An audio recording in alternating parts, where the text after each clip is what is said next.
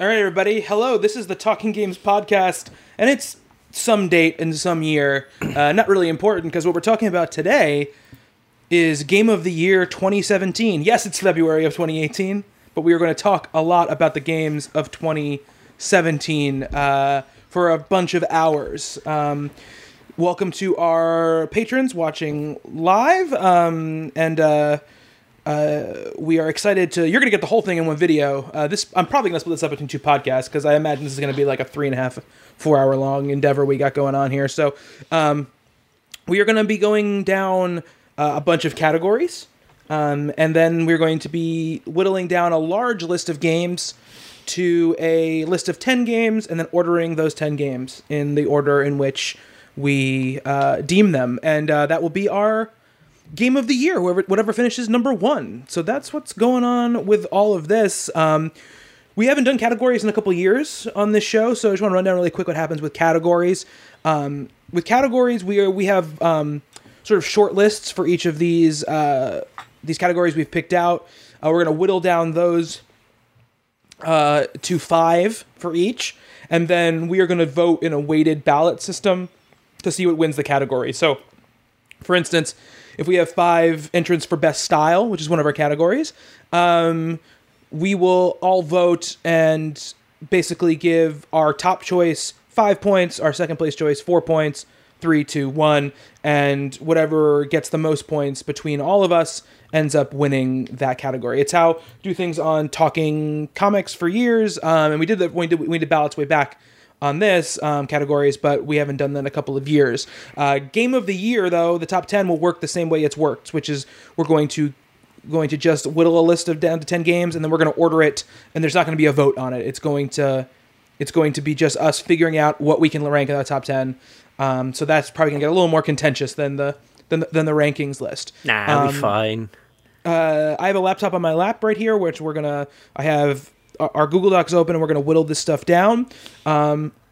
Justin, can that camera point any farther down? Yeah, sure. I want to see your crotch soon. It's just a little bit of our... God. I don't think I can go much farther down. Yeah, probably not. Yeah, that's all right. You're kind of like newsreaders. Like, we don't know if anybody on this show has legs. It's true, yeah. We just have a very weird, just our torso thing going on. So anyway, I should say who's here. Justin Townsend is here. Hi, Remember that I'm guy? new to podcasting. Glad to be here. Yeah, it's this unknown guy we're bringing him on. We're testing him out. Hugh Perry. Hi. Kelsey Lavati. Hello. And Matt Wood. Ladies and gentlemen. Hi. Okay. All right. This is Matt's And first children game of of the all year, ages. by the way. Yeah. This is Matt's first game of the year. GOT. It's Glossy. Hugh and Kelsey's second. So Yeah. we'll see what they've veterans. learned in the year since we did this last. So we're gonna get this underway because we got a lot of games to talk about. I have a list of categories in front of me. We're just gonna run down them, and we're gonna see what we can get done in this first episode. So some let's say some ground rules. For the most part, we will. When talking about the games, it is always best to try to just speak positively about the game that you are speaking about and not try to tear down the game that you are comparing it to. We will get there, trust me, but to start out with, it's always best to try to talk positively about why you think this game deserves to make it. And then once we get down to the nitty-gritty, we'll get more into the why it deserves to get over this other game. We will try to keep it as civil as possible. And once we have... sort of the 5 people who want to sort of make a impassioned plea why one of them should win will have their chance to give their closing arguments, so to say. Also, you're entering spoiler territory. Oh yeah, definitely. If you care about that, yeah, from here on out, we're going to be spoiling the hell out of these games. things will be spoiled. So if we're talking about a game, even if we're not talking about best story at the time or something, there's a very good chance we're going to spoil the game at some point, so just beware of that. It's full spoiler warning always right now. We're definitely not going to go out of our way to do it, but it's probably going to happen, so just get ready for it. All right. Okay, this did a weird thing. All right, good.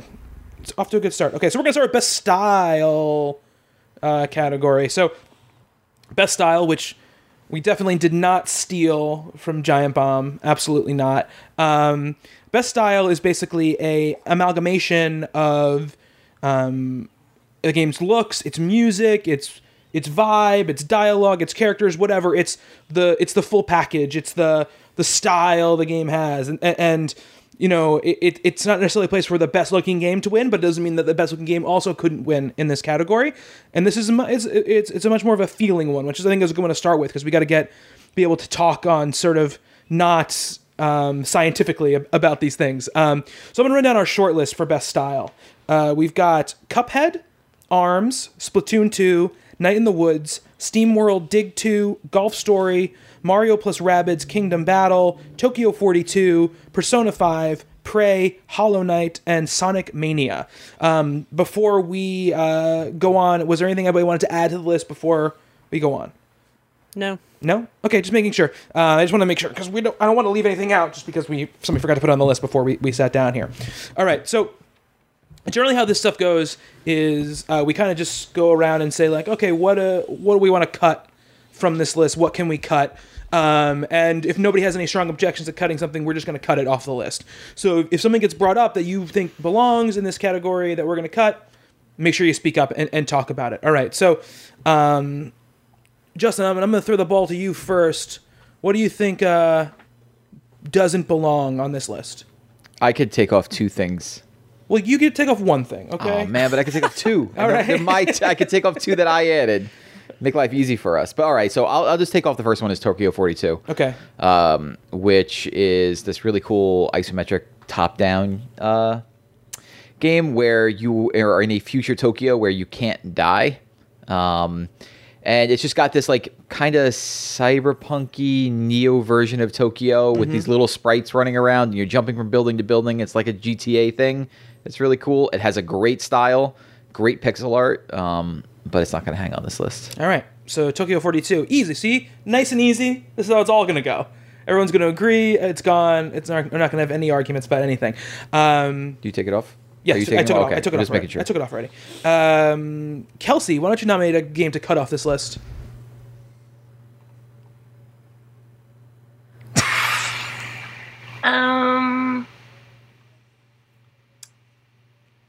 The only one I don't know is SteamWorld Dig 2. So I'll nominate it, but I could be persuaded. All right. I'm a big fan of SteamWorld Dig 2. I think it looks great. I think it has a cool style. I don't necessarily think it's a top 5 in this category. Am I the only one who played through SteamWorld Dig 2? I've played it, but not like through. I agree. It's like it oozes cool.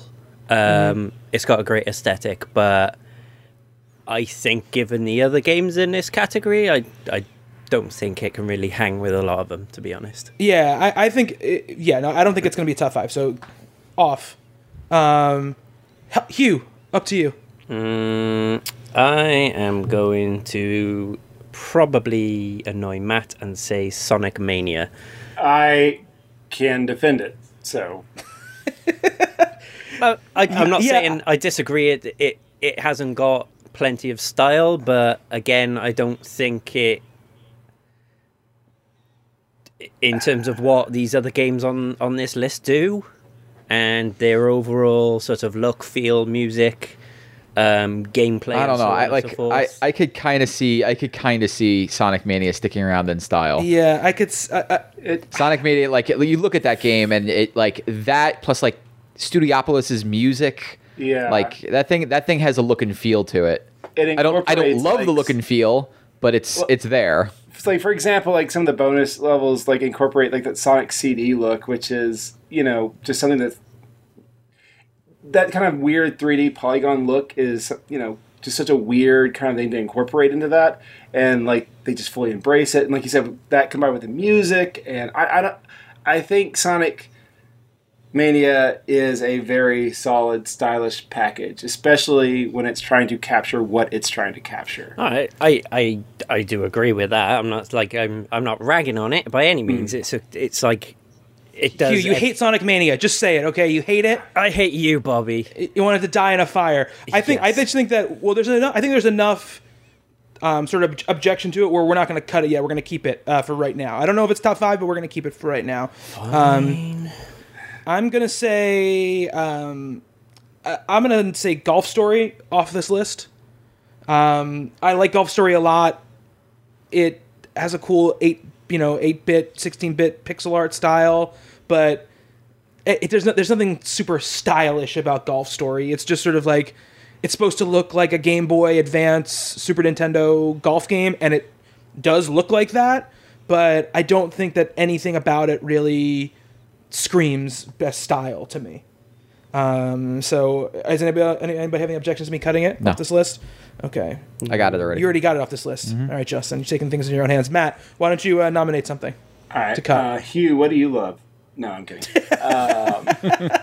Yo mama. Well, she doesn't belong on this list. I would say Mario plus Rabbids Kingdom Battle, just because it looks like Mario, it looks like Rabbids, but not fully invested in the game. But it's where I'm at. Look, if Mario Odyssey doesn't even make the short list, I don't see why Mario plus Rabbids does. So please, someone make the argument. Well, somebody could have added Mario to this list if they wanted to, but I get that, but I don't feel like I would not have. That's what I'm saying. Right? No. I agree with you. No, I agree with you. I put Mario Rabbids on there just because it's such a weird amalgamation. Say that word. Amalgamation. Thank you. Of those two completely differing things, and they pull off a weird thing with it. But yeah, like, I'm totally fine with it going on this list. It's not strong enough to hang with the rest. Yeah, I mean, I think it has a very cool style. Yes, for sure. And I think that I really like the music, and I like the way they like change up like the classic sort of like Donkey Kong or whatever themes and bring it and like modern them up and do crazy stuff with them. And I like the tilt shift sort of look to like the world. But I don't think that it's not best style. No. Luigi has not. Fucking gun in it. That's pretty stylish, right? That is very stylish and cool. So let's. I'm gonna 86 Mario and Rabbids off of here. Oh geez, now this is a tough list. Yeah. So we're back around to you, Justin, I believe. Hollow Knight.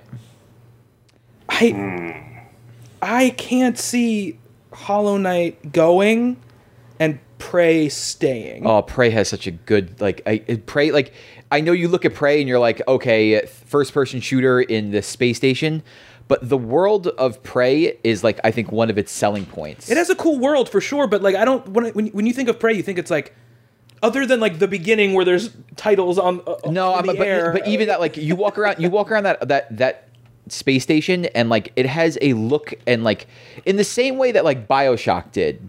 Like, if you walked around BioShock's world, you're like, this is unique. Like, I haven't seen anything like that. And Prey kind of captures that. Like, the artwork hanging in the halls in Prey, you can buy on, like, high-end art websites. Like, and just the way that the... What?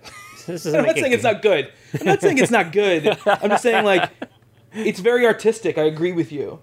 It's got, like, it's that game has a style more than most shooters do by a wide margin. And I do agree with you, but but I honestly want to ask you, and this is just me asking you, Prey it has a really good look to it, but what about the other elements of it? Good music. It's got good music. As far as like its menu systems, like, no, its menu systems aren't anything to like jump up and down about. Well, yeah, but like a lot of yeah. You look at Persona. Like, Persona is like, if this was best menus, Persona would win. Yes, but like that will add to style as well. Yes.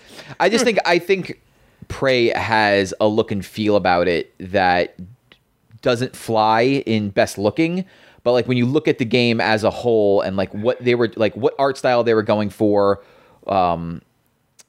it would hit in this category. But if nobody else feels strongly about it, that's fine. I mean, that's a very good. Is the discussion about Prey right now, or is it about Hollow Knight still? It's about Prey. It's about Prey. Okay, all right. It switched. I switched. I said, okay, all right. Screw you. And now it's about like Prey. All these games are like, to me, are incredibly stylistic. Top 5? It's not going to hang with the rest of these. I realize that, but it deserved at least.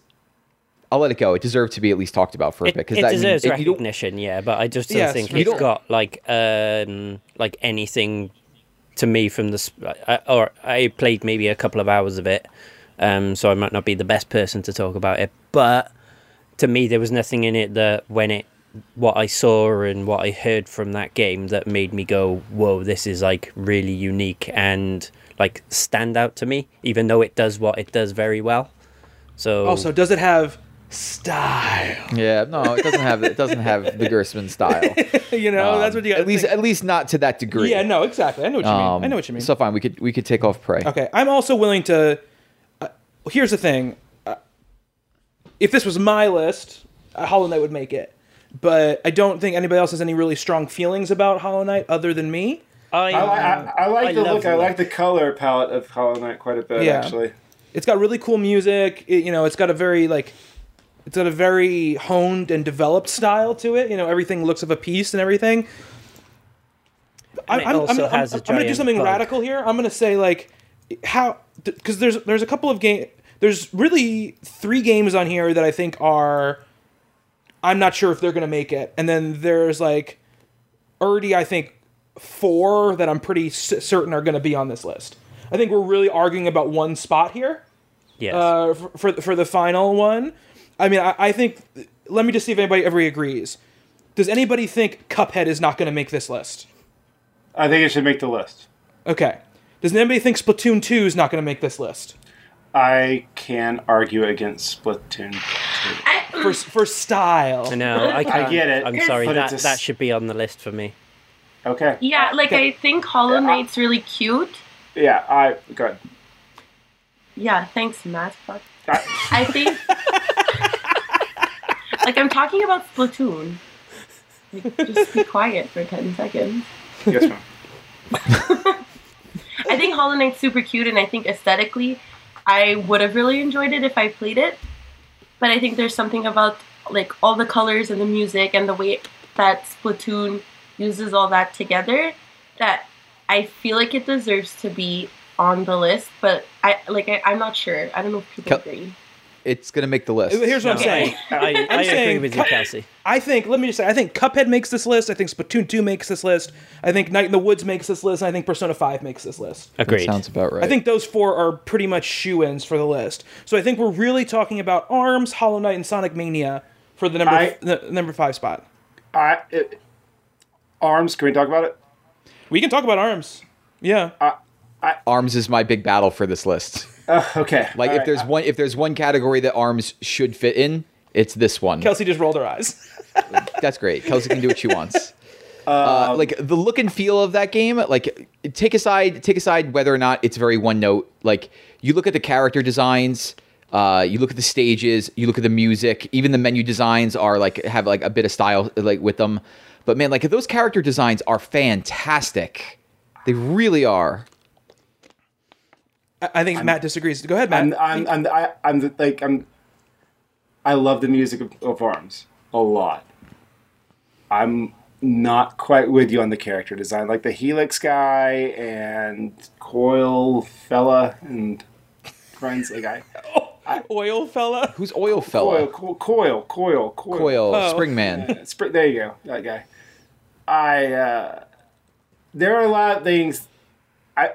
I look at ARMS and I see a lot of missed opportunities. And I'm not talking gameplay. I like the aesthetic of ARMS, but I feel like they could have done a little bit more with some of the designs of those characters.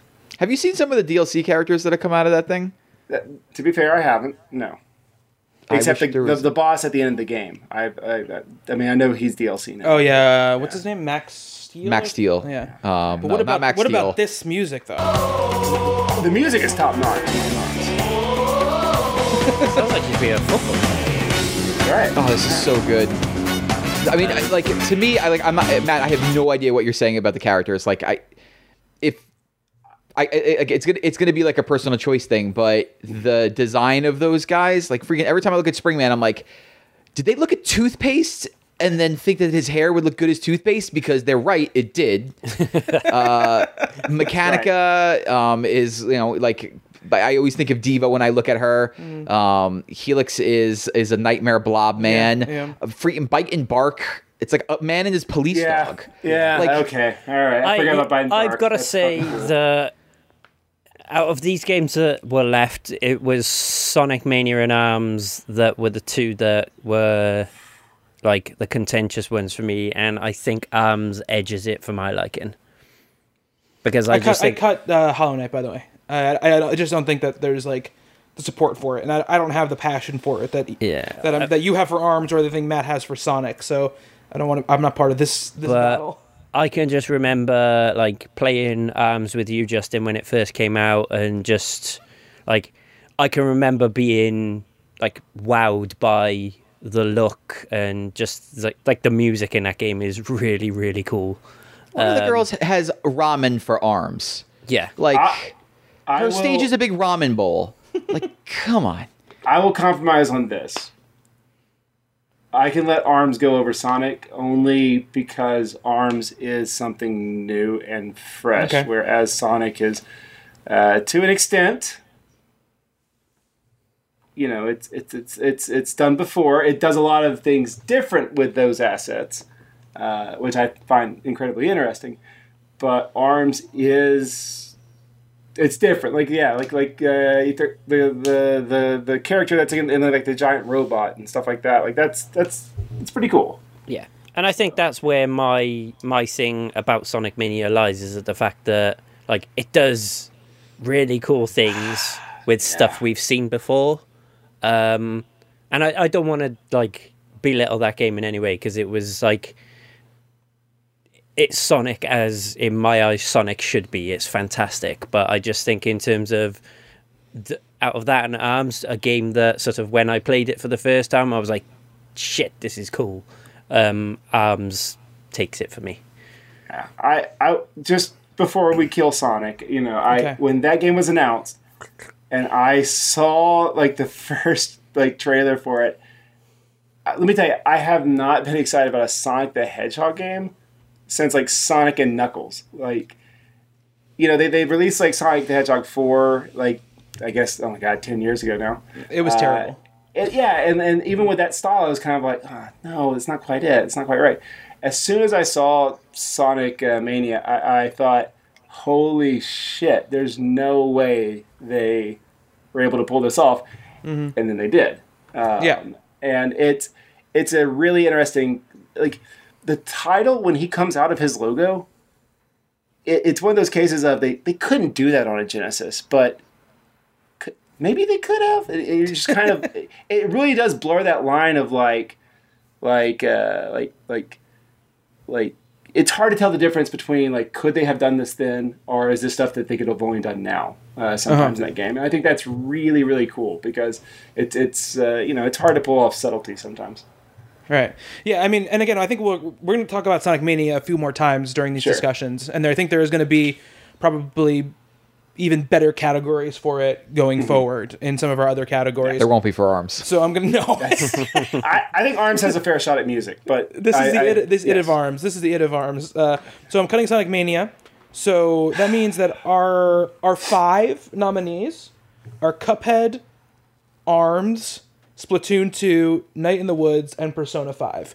And I will say too, for the people listening, we're gonna put these ballots up for people to fill out. So, and we'll give you guys like a couple of weeks to vote, and then we'll announce the fan winners as well. But so basically, what I want us to do now is we have these 5. We've really talked about one of them in any sort of in-depthness because I had to fight for the list. Does anybody here feel strongly about one of them winning and wants to make like an argument for them? Because I want us to make sure we talk about the games we love the most too, not just the games that are the fringe games on these lists. So I can tell you that, you know, in my head, Persona 5 is like the reason for a category like this to exist, because it's not the best looking game in the world. Like the visuals are fine, they're cool, but they're not top of the line. But the way the visuals integrate with some amazing music, really just over the line, great music that's also super stylish, and the way that every little bit of the game has some sort of touch on it to make it unique or stand out from other things, like the victory screen, the way the victory screen is designed in a way that is just oozing like coolness, you know, from the music to the way it animates, you know, even the way that you navigate the world, like Justin was saying, the menus are amazing. Like they're you don't see menu design like that in most games. Most games are utilitarian in the way they design menus because they're built to just move through fast and to get you where you need to go. And Persona, while I think they're still still make a lot of sense, are oozing with little touches that make them so interesting to look at and pleasing to the eye. And I feel like that goes to the character designs, to the world design, to everything, to the way that the heart, the mind palaces look, are all different and unique. And every time you get a new Persona, there's something weird and amazing about it. And I just feel like it is why this category exists. And when I think of style in a video game, I think of Persona 5. So that's my pitch for Persona. Did anybody have a game they want to like make a pitch for here? I would say you could, like, everything you just said for Persona, and maybe outside the menus, because this isn't a sort of menu system heavy game, you could easily apply to Cuphead, and probably even argue that Cuphead does it better. I think that for a game made by a small handful of people to look that good, and the soundtrack to that, like, don't get me wrong, Persona's soundtrack is awesome. Like, I listen to it like on rotation when that game was out, and I still do now and then. But Cuphead's soundtrack is phenomenal. Like, it's unique, it's original. It's just got this really cool, old school sort of jazz feel to it, and the animation in that game, and the way they realized the aesthetic in that world was just so incredibly well done. And when you consider that everything in that game was hand drawn, and for it to play so well, and for all the characters to be designed so brilliantly, like the different, like the bosses all do crazy and unique things, the levels are all like really, really distinct, and the even down to like the backgrounds is, you know, like, for example, the one fight where you're fighting the two frogs, there's so much going on in the background of that scene because you're kind of like in a bar, and there's just, you're fighting these two frog dudes, but there's just like, you know, a bar scene behind you with people sat at tables and, you know, watching the fight go on. And I just think, like, whilst Persona is a brilliant achievement in like video game design, I think Cuphead, for what it is and where it comes from, deserves a hell of a lot of like kudos. And I just think that in terms of originality and just being something fresh and new, I think Cuphead for me slightly edges it in terms of style.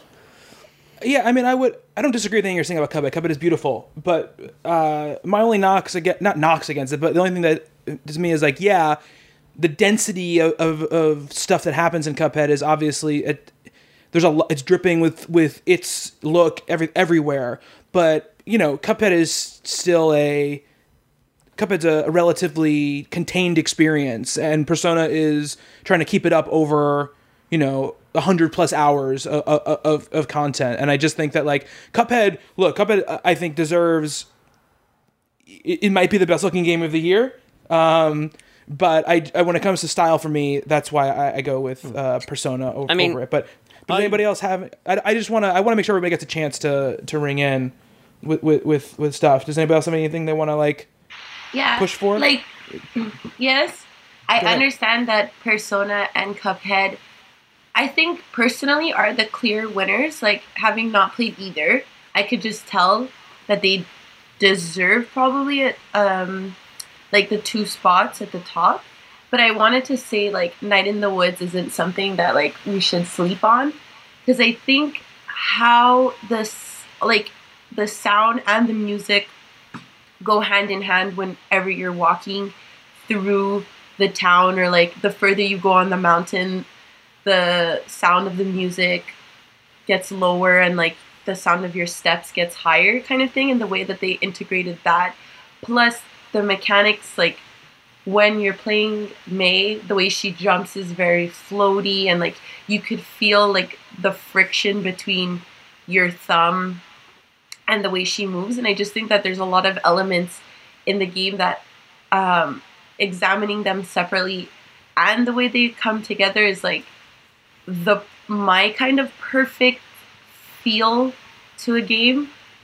So I just like wanted to throw that out there, that I think Night in the Woods has like a really good style Yeah, too. it does deserve a mention, because that game does what it does like superbly well. Like it looks good, and like you say, the design and sort of like the little touches, like you said, with the music, like the volume slowly drifting off as one sound effect becomes louder and stuff like that. It creates like the air of tension that the game needs and stuff like that, and it does some very clever things. So yeah, I agree that it deserves a mention at least. I really like the way Night in the Woods looks. Yeah, I like love the way Night they in do. the Woods is like, for me, Cuphead's a weird one, because I look at Cuphead and I'm like, this is the best looking game of the year. To me, anyway, it is. Like, it is the runaway winner in that category. But I look at style, and there's so many other games here that just have like a strong sense of style, where Cuphead to me looks and feels really great. But like Persona, just like you look at Persona and you're like, this is why this category was created. Yeah. And I also look at Night in the Woods and I'm like, well, all right, like Night in the Woods has this really cool 2D, platforming art style. But then like you go to your computer and then your computer pops up and now all of a sudden you're playing like a roguelike in your computer. Yes, exactly. You're doing the stargazing, you have the dream sequences, the way that the characters talk to one another. Like Kelsey was talking about, like the way that like the sound of your footsteps change as you go up the mountain, like the knife fights and the things like that, where it's just like your hands, the music. Like Night in the Woods like is a strong contender for me in this category. More so, like it's hard for me to look at Cuphead and say like, yes, style, unless Cuphead just wants to run away with everything to do with like look and sound, which I don't want that to be the case. So yeah, like I would put Night in the Woods way high on this list. I might even go above Persona. But that's because I played a ton of Night in the Woods, not a ton of Persona, even though I recognize all the great things Persona does. So Yeah. where I land on this, with Night in the Woods especially, I think Night in the Woods is really impressive because it's so easy to dismiss a lot of it. Like on first glance, you think, oh, it's like a storybook kind of thing, but those characters become so endearing and relatable that I think that's really an impressive feat. And I think part of that is its style, that you can kind of use a lot of those experiences and you can make a connection to it, despite of like first glance and like initial impressions of it. Persona 5, however, I think is clearly the winner. You look at Persona 5 and it's one of those quick cases of like, I don't understand how they designed this before, like maybe like composing the music, and because it seems like it just goes so hand in hand, and it's I feel like as far as balance and like a clear encapsulation, it captures all of that in Persona 5. Yeah, I mean, I totally agree. Here's my question for us in this whole process. I'm going to suggest a radical thing here, and we can all say no if we want to. Do we just want to, instead of voting, go through these categories and pick the winners? Yes. Okay. All right. Because that way, I think it's. I think what I'm sensing so far is that we've got a good rapport going here, and I think we can do that without killing each other. So we don't For have to now. lead it. We don't for now. I'm thousands of miles away, so I'm good. He was like, "You don't understand. I'm already plotting your death." So, I mean, I think Persona 5 wins this category. And But- it's my vote. I don't want to leave a straight up and down vote, but to me, Persona 5 is the winner here. It's really good. Like Kelsey just brought up Night. Like, you know, I play in thinking of Night in the Woods. Like, just the way that it does a little bit of everything. It has a little bit of Rock Band. It has like this like weird thing where you're just seeing two arms poking at each other with knives on a screen. Yeah. Like those dream sequences. The mini game where you have to like steal the thing from Hot Topic. Yes, like I mean, it's just like for as much as Persona like drip style, in the same way, I feel like so does Night in the Woods. I agree with where you. Personas is like we've seen bits of this before because it's the 5th Persona game. Yeah, yeah. I don't think I've ever seen an art style like Night in the Woods go for it in that specific way. No, I mean, I think that. Look, I mean, I think that I'm not disagreeing with you, and I think that Night in the Woods is amazing, and I love it, and I'm going to be fighting for it for a lot of things in these categories. But like, Night in the Woods looks cool. It has great content to it, and mini games, and interesting ways of bringing its world to life. But I just don't think that it has the style that. You know, honestly, for me, like, Night in the Woods is one of my favorite games of the year. But for me in this category, Night in the Woods probably is near the bottom of where I would rank it as far Really? as, like, style goes. I still think it's very stylish, and I like it a lot. But, you know, I think that, like, and maybe it's just the way I think of style differently than some, other people, or, like, what I value as stylish. But, like, for me, Persona 5 and, like, even Splatoon are, like, more stylish to me than Night in the Woods.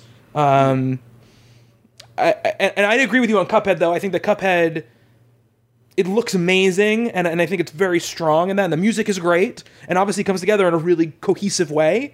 But it feels to me like if I was like picking, you know, I don't know, like the best looking game to be in style. You know what I mean? It's weird. Yeah, like when you look at Cuphead, you're looking at like, oh my god, look at this. Yeah. Whereas with like, say like Persona, if you took a screenshot of Persona, it might not be the most dramatic thing you've ever seen. Like you kind of got to see it going. Other than like, the menus. Other than the menus, the menus are out of control. But like, you know, that's part of like what I look for in style. Yeah, like, yeah, style is something that you can't necessarily see in a screenshot. It's something Right. that you have to feel. All right. Which, Yeah, you but know, I would say from like, you know, like the moment you load up Cuphead and you've got that song where it's singing about like Cuphead and his Palmug man, you know, like to play the dice, and Oh like, yeah, it's great. you know, I think like saying that it only looks good is doing it a bit of a disservice. Like I will gladly, like, if Persona wins this category, like I will be happy with that, because as I said, like those two games are neck and neck. I don't think, Hugh, I don't think we're discounting the rest of Cuphead. I just think we're kind of saying all of it, all its individual parts are so amazing by themselves that it almost feels like, I don't know, a disservice to award it in this category. I would say in a way. I suppose I will concede that. I guess if you want to say the quantity of stylish things that Persona does in terms of, you know, the look, the music, the menus, and so on and so forth, in that respect, then yes, it has more facets that do come together than Cuphead. So yeah, I will concede on that measure. so- And there's just okay, a little bit of like it's so cool, you know, like that's part of it for me with Persona. like Persona, it just is very cool, and that's why I think it takes it above in my head, because it's just like Splatoon as well. It's got it. I don't know. It feels different and more effortless to me than a lot of other things. So just I want to make sure that the definition of style is I believe, first of all, it's a kind of a, you know, it's a little bit of a loose definition, because there's the debate of, okay, is style something unique that nothing has ever really done it before and it pulls it off, or is it the quintessential peak of what it's trying to pull off, and finally all those elements came together? Because if that's the case, then I think Persona 5. But if it's something like I've never really seen before in a video game that's doing its own thing. It doesn't have to be, it doesn't have to be like no one's ever attempted this. I think it's more the second one, Matt. It's like I a think that, cohesive thing. If it's the second one, I'm leaning towards Persona 5. If it's something like I've never seen that before and this looks really good and I'm really impressed by it, it's Night in the Woods. Right. Gotcha. I think Persona wins this. Okay. Just from the strength of everyone's arguments. All right. Are we all good? Persona winning? Winning? We're all good? Yeah, I'm fine with that. Like I said, I'm fine with many of these games winning, honestly. They're all incredibly good-looking games. Yeah, you could... stylish games. You could toss many coins in this category and, be happy with whatever. Like, they're all incredibly cool games. Right, yeah, absolutely. All right. So, Persona 5 wins Best Style. Persona 5 so goddamn good, it pulled that shit off on a PS3. That game came out on PS3. I forgot it was on PS3. Yeah, that's true. I forgot it was on a PS3. All right. Okay, cool. Persona 5 wins. All right, moving on. Best Music. I can see Justin's little smiley face here next to Best Music on the Google Doc. So here's our... actually, Justin, you want to read our nominees for Best Music? Sure. Nier Automata, Super Mario Odyssey, Night in the Woods, Persona 5, Destiny 2, Cuphead, Wolfenstein 2, The Legend of Zelda, Breath of the Wild, and Sonic Mania. These all have very good music. So this is going to be a killer one, I think. Justin, you read the category, so you decide who gets to make a cut first. Jesus. Kelsey. Kelsey makes that face every time she has to decide something. It's amazing. That's a thinking face. Leave her alone. I'm not saying it's a bad face. It's also great radio. Well, if you were a Patreon, you could be seeing this face live. Bobby, I'm trying to decide. Jesus. Well, take your mental process and make it verbal. Okay. It's because I get confused because I really like music in the background of games, so Night in the Woods, but then I'll really like music that has actual singing, and it's Persona 5, so I'm very, very confused. I think this category, even more than the last one, is even more subjective because because music is the most subjective thing in the world. Yes, but let's do it this way, because I think this is going to be the easier way to do it. Instead of saying a game that, Kelsey, you want to cut out of here, what game on here do you really want to make this list?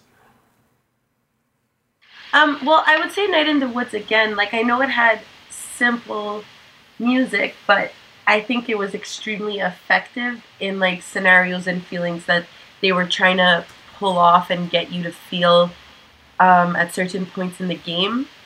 And like I said, they were really good with where to place it, how loud and how low it should be. But at the same time, I know a game like Nier Automata uses music heavily, and that's the main aspect of a specific scene. So that's why I'm having difficulty. I think look at it in terms of I think maybe even for me anyway, my thought process is remove the fact that it's in a video game and regard the music unto itself. I mean, it's got to be a personal way you do yourself, because that's a way to do it. That's how I'm approaching it anyway. Yeah, but it also exists in a video game made to complement that video game. So it doesn't have to. I mean, it can be a mix of the two, but it doesn't necessarily have to be I would listen to this outside of the game, right? It's if it works almost for all the of game, these I would listen to outside. I think separating those two is pointless, because I think in a lot of these cases, especially with the games I'm familiar with, they work in both. You could listen to them outside, and you can listen to them in the game. But I'll give you an example. Last year, Doom. I think Doom had amazing music. I would never listen to the Doom soundtrack outside of the game. I listen to one track. Because I don't listen to speed metal. So I would not listen. So good though. It is very good, but it doesn't mean it's not as good for the game. So let's hear a little Night in the Woods. Let's hear a little Night in the Woods. How about that? This is the trailer. This is the trailer. Let's go to the title music, huh? It's very good. Let's see. What about one of the band songs? Because that counts. Yeah, it definitely counts. Music is music. Yeah. Actually, Die Anywhere Else. That's one of them, right? Yeah. Yeah. So if you've never played Night in the Woods, there's a rock band element to this because you're in a band, and this is one of the songs that plays, and there's lyrics to this that like you don't. Cutting out while you're playing this music. So let's pause it while you. Okay, so in Night in the Woods, there's a rock band element to this game where you're in a band and you're doing band practice, and there's 4 different songs that come up, and then you start playing Rock Band. And Die Anywhere Else? Die Anywhere Else, yeah. Is the name of the song, but like there's lyrics to it that you read, but it's got like a catchy beat to it. So Bobby, why don't you play it? Okay, yeah, here we go. No,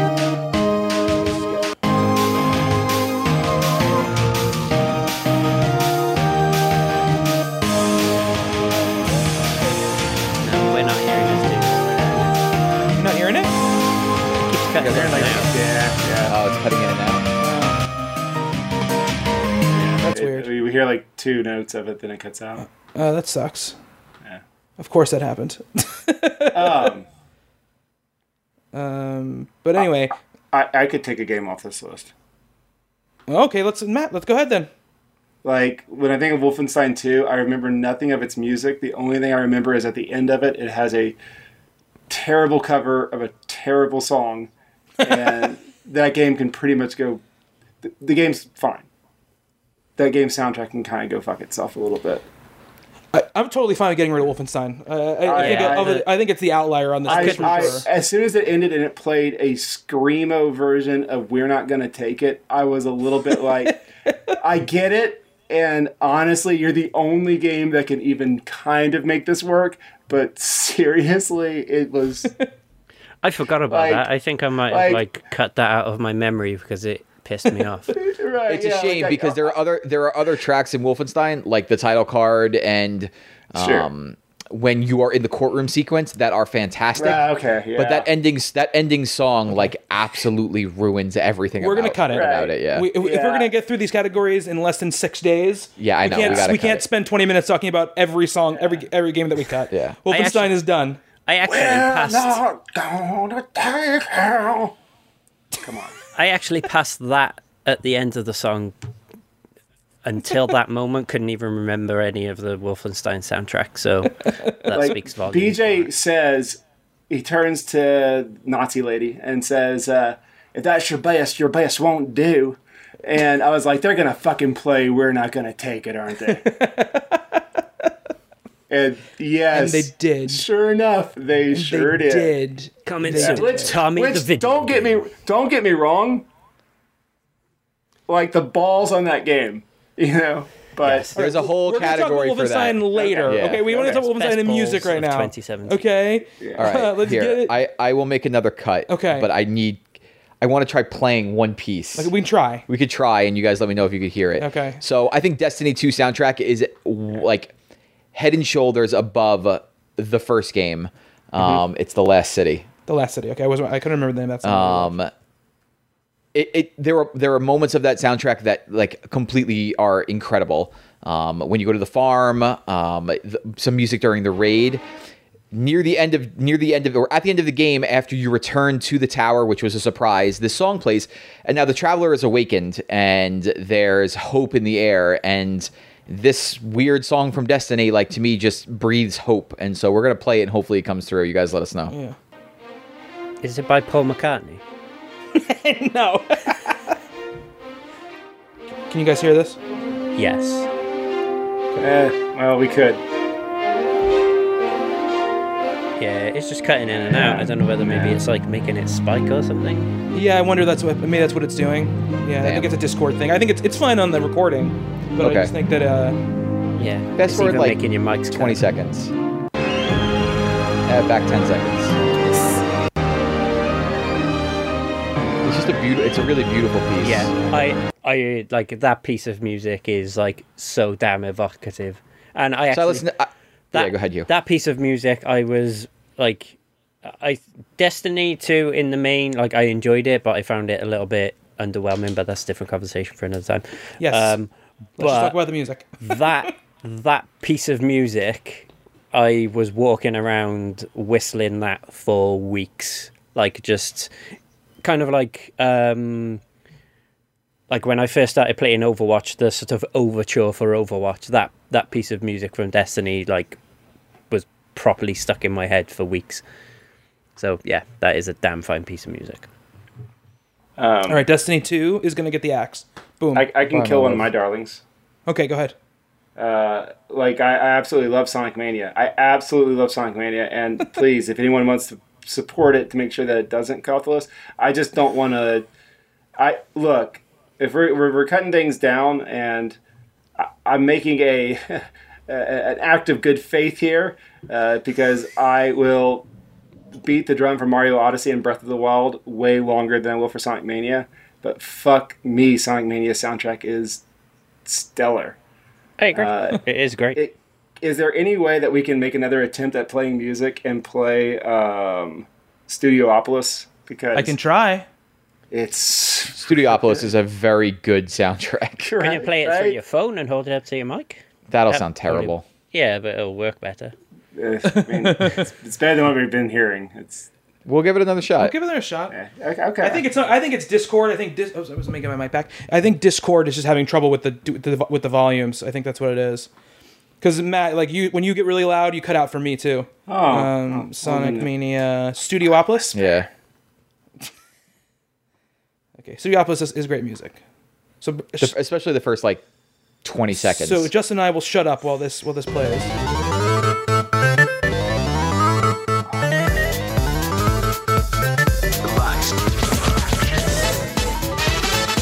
It cut out, and if anything, it's even more heartbreaking.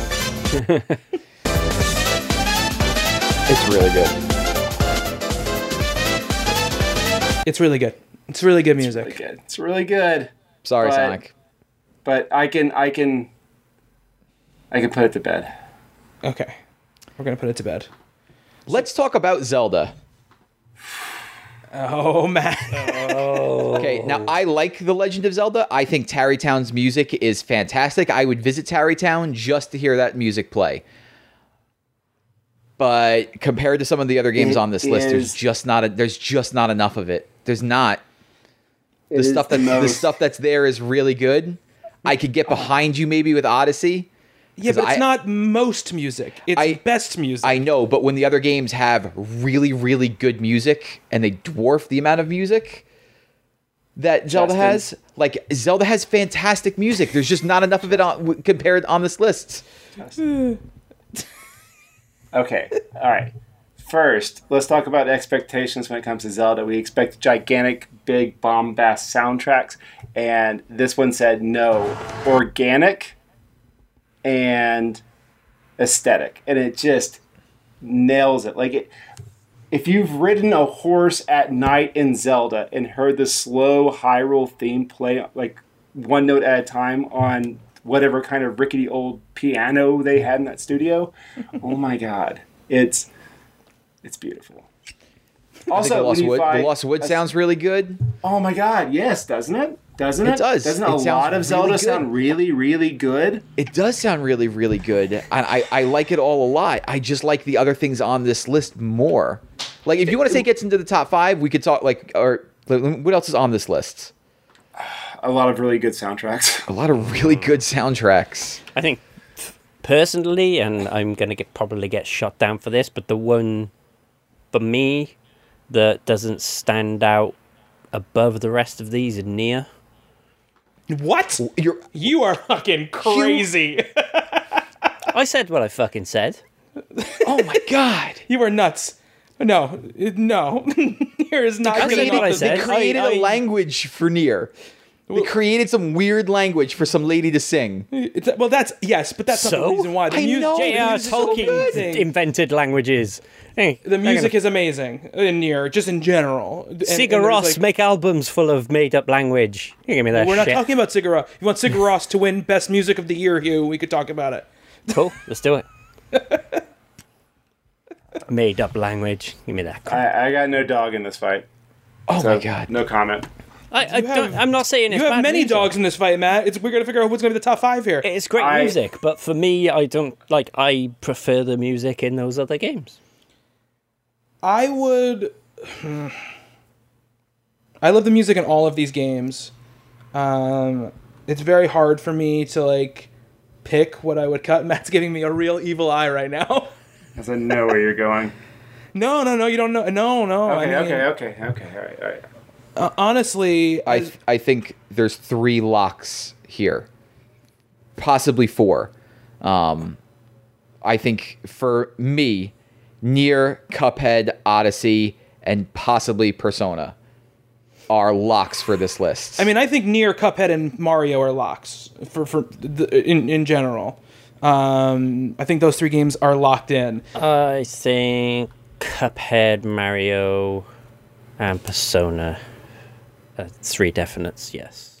I don't think I've ever met a person that does not like We'll get there. the Automata soundtrack. We'll get there. Okay. I didn't say I didn't like I'm blown it. away.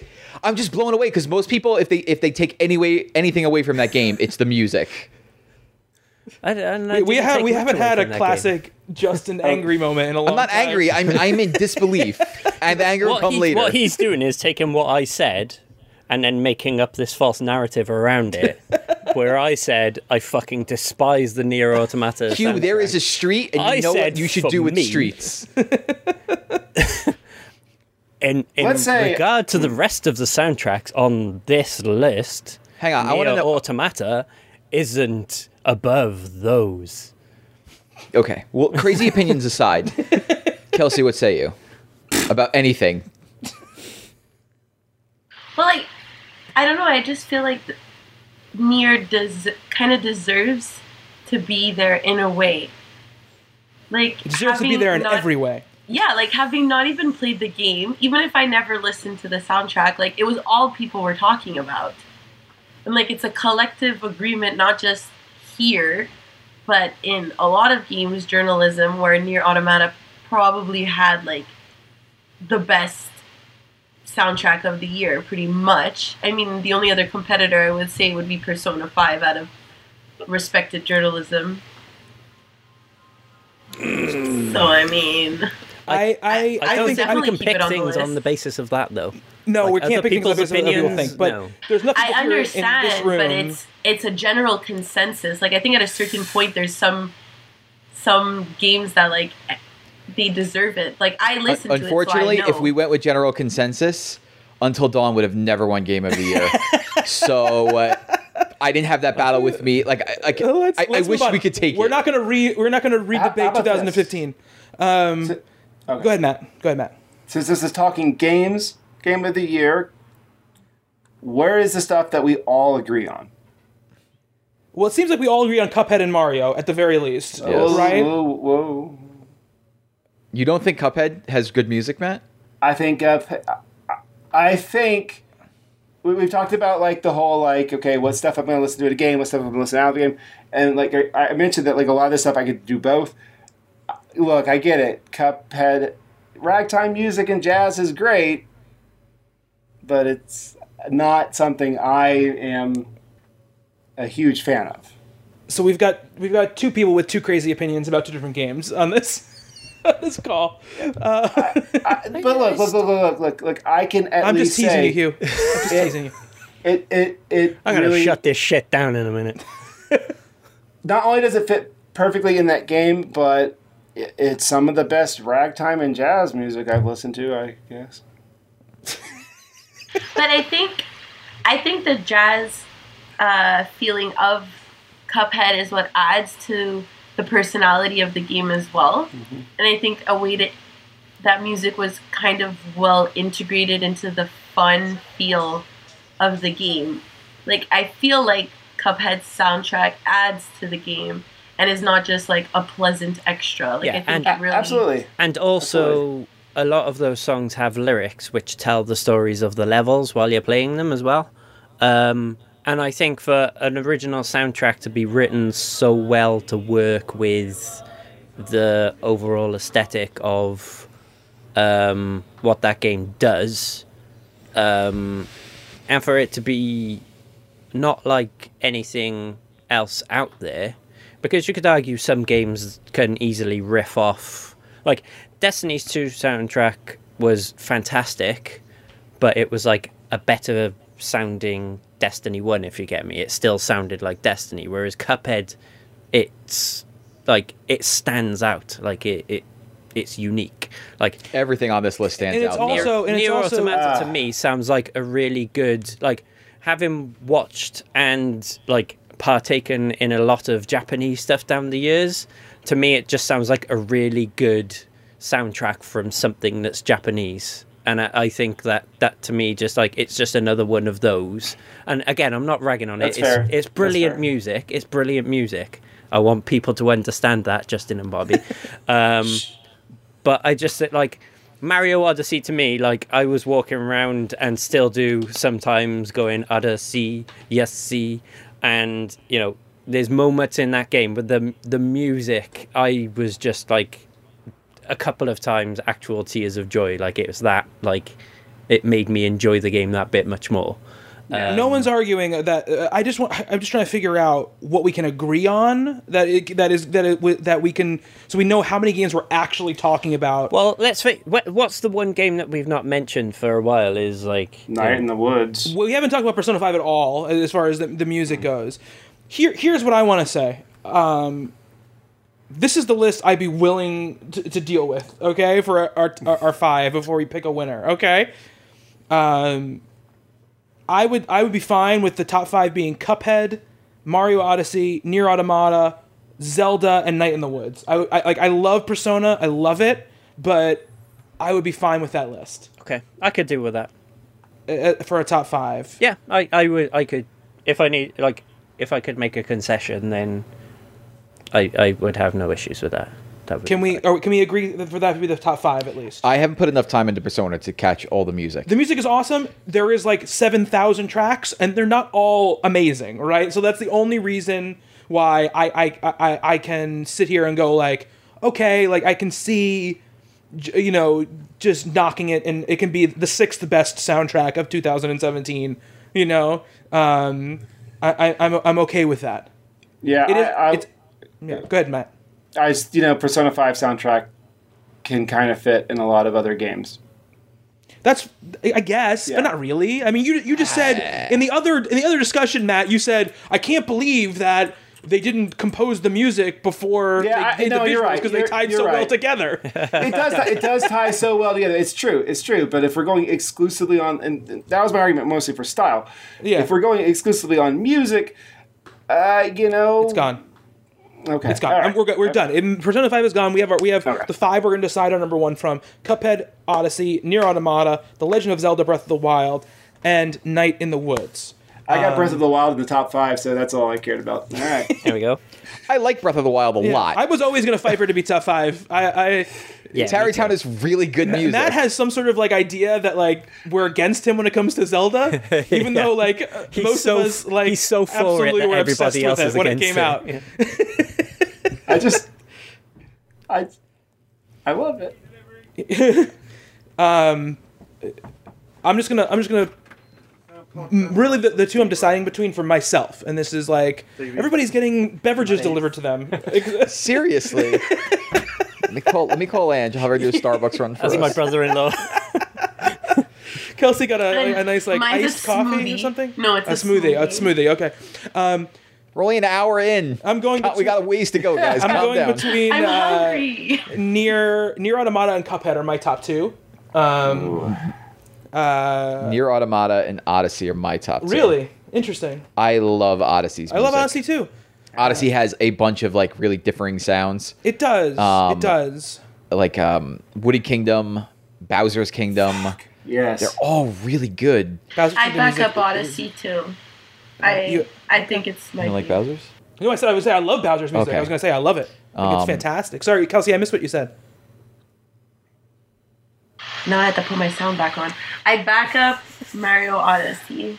Oh, okay. All right. Okay. And you also inconvenienced Kelsey. Yeah, sorry you had to hit unmute Kelsey on your microphone while we're recording a podcast.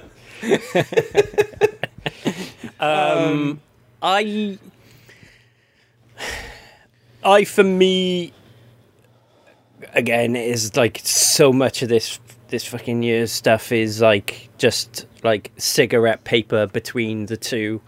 I think for me, in terms of like obviously, from what I've said before, I adore the Cuphead soundtrack. But for me, in terms of just elevating the game and making something that was already incredibly joyful, and raising it that bit further, and like I said before, to the point of tears once or twice, I think Mario Odyssey, I think, is the number one for me. I'm totally fine with Mario Odyssey winning. I'm totally fine with that. It's I think the a great only pick. video game I've ever found the lyrics sheet is inside the case. Yes. Like, it's pretty fucking cool. Like, I just want to say two things for two of the games that I love that aren't going to win. I just want to speak of them for a second. Just really quick on Cuphead. One of the most impressive things to me about the Cuphead soundtrack is that I don't mind hearing it 7,000 times when I'm having to play those boss battles over and over and over and over again, which is super impressive to me. Yeah. So I just want to say that about everything else that Hugh said about the Cuphead soundtrack absolutely stands, and I don't want to repeat what he said. I just want to say a couple things about Nier Automata, because I have a lot of stuff to say about Nier Automata, and we will talk about it when we get into different categories here. I have not conceded this category that Nier Automata is not winning. But the music in Nier, I have a lot of problems with what Nier does. The music is not one of them. The music is amazing, and whether it feels like something that could have been in another Japanese thing someday, it doesn't really matter to me, because when I'm playing Nier, it is pushing me along so much. It is adding to the emotion. It is adding and drawing and kind of filling out that world in a lot of ways. And they have literally 2 versions of every single song in that game, which is So does Odyssey, though. okay. That's fine, but I'm just saying. And I agree with you. I'm The not saying, amount of music is fantastic. I didn't say it over Odyssey. I'm just saying. No, I'm just saying, yeah. But So with it's wild that Odyssey- there's 2 games that do that. But with Odyssey, there are set times where you switch over to that music. Like in Nier, you can switch between that hacking minigame basically anywhere in that game at any moment, and it has a square wave version of every single song in that game. There's also different versions of the actual music, not counting the retro music. Yeah. Like, you come back to the same place at different times, and because the mood has changed, the music has slightly changed as well. Yeah. Like, oh man, Automata's music is really good. Like, really, really good. Man. But but saying that, I don't think that in this room right now know. there is a support for Nier to I win. know. So I and think in the sake of time, I will not throw one of my fits. it's not even a fit. I just think well, it's I think I the know. consensus wins. One of the best parts of Mario Odyssey is when you unlock the ability to go to like your Mushroom Kingdom MP3 player and play whatever fucking song you want. that's true. You can do I love that. a good It's jukebox so in a game. awesome.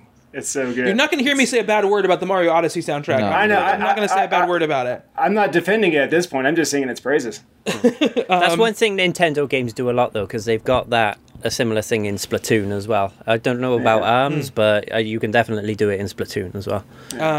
I'm totally fine with Mario Odyssey winning this category. Okay. It was your other one. But I know, but like, why are you so angry about it? I'm not angry. It's just Automata's music is maybe It's amazing. out of the last couple of years, like my favorite soundtrack. It's amazing. So But it Super didn't Mario get the most Odyssey votes. is going to win our best music. I don't care about the votes, okay? I just know that there's not the support for it. Best music is Super Mario Odyssey. All right, best Rightfully so. character. Okay. This is going to be This is gonna be tough. So, Hugh, do you want to read down this giant list of names that we have? Yes, we have Nines, Nier, To Be, Nier, May, A Night in the Woods, Aloy, Horizon Zero Dawn, Chloe Price, Life is Strange Before the Storm, Greg, Night in the Woods, BJ Blazkowicz, Wolfenstein 2, Pascal, Nier, Bayek and Aya from Assassin's Creed Origins, Amanda from Dream Daddy, and Cass from Legend of Zelda Breath of the Wild. So here's a question that I wanted to ask before we started this and Yes. forgot to.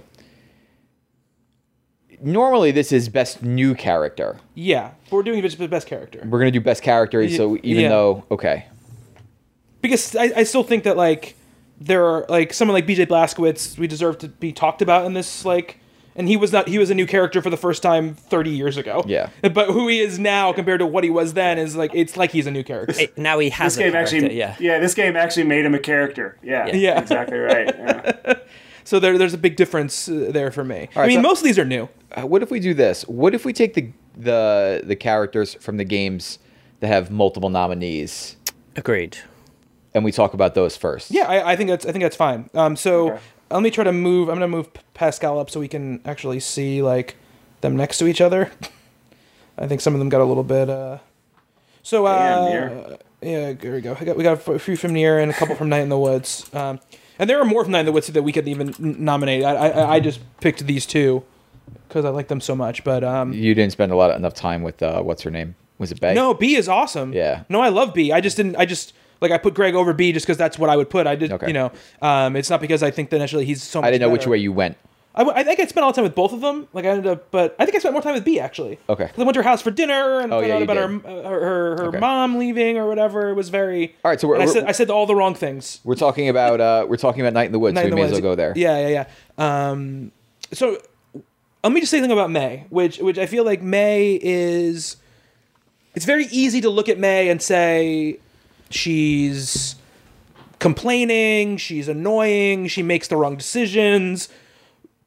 But I think the game's bravery isn't the wrong word, but the game creating a character who is as flawed as most people are at that time in their lives is something that I think really works for what Night in the Woods is trying to do. Because Night in the Woods is essentially about the point in your life, no matter when it is, whether it's the life of a person or the life of this town or life of whatever, where you have a choice to make between kind of like what direction you're going to go in your life. And May has been making the wrong choices for a while, both because of just her bad judgment, but also because of, the real mental illness that she's dealing with. But this game is about her facing down the stuff that she'd been avoiding for so long and coming out the other side with the chance to be a better person. And they don't do the simple thing of being like, now May is just great. Like, now May is like, she got everything figured out and everything's going to be fine from now on. At the end, she's like, I kind of understand now how I can start the process of making my life the way I want my life to be. And I thought that was a really impressive thing for the game to do. I think, like, for me, May is one of the shoo-ins for, like, the top 5 in this. I just think in terms of, as you say, writing a character that, like, hits home and is so natural, because it's not, like, it's not done in an over-the-top way either. It feels like you could know somebody or you could be May, like, and as you said, Bobby, a big part of her character is sort of hitting that point in your life where you sort of like, what I took away from that game is it's about deciding when in your life that you're gonna, like, mature and grow up. And it kind of, like, it resonated a lot with me, and I think with her character sort of being so, like, socially inept and, like, suffering with the anxieties of sort of, I guess, post-adolescence, you could say, because apparently the definition of adolescence has been moved, so now you're adolescent until you're 23.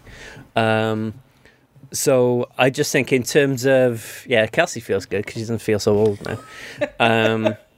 You're 25, sunshine. Don't worry about it. Wait until you're in your mid-30s and your body aches. That's when shit gets real. But I just think, like, in terms of, like, she resonated with me because I connected with a lot of the way she is.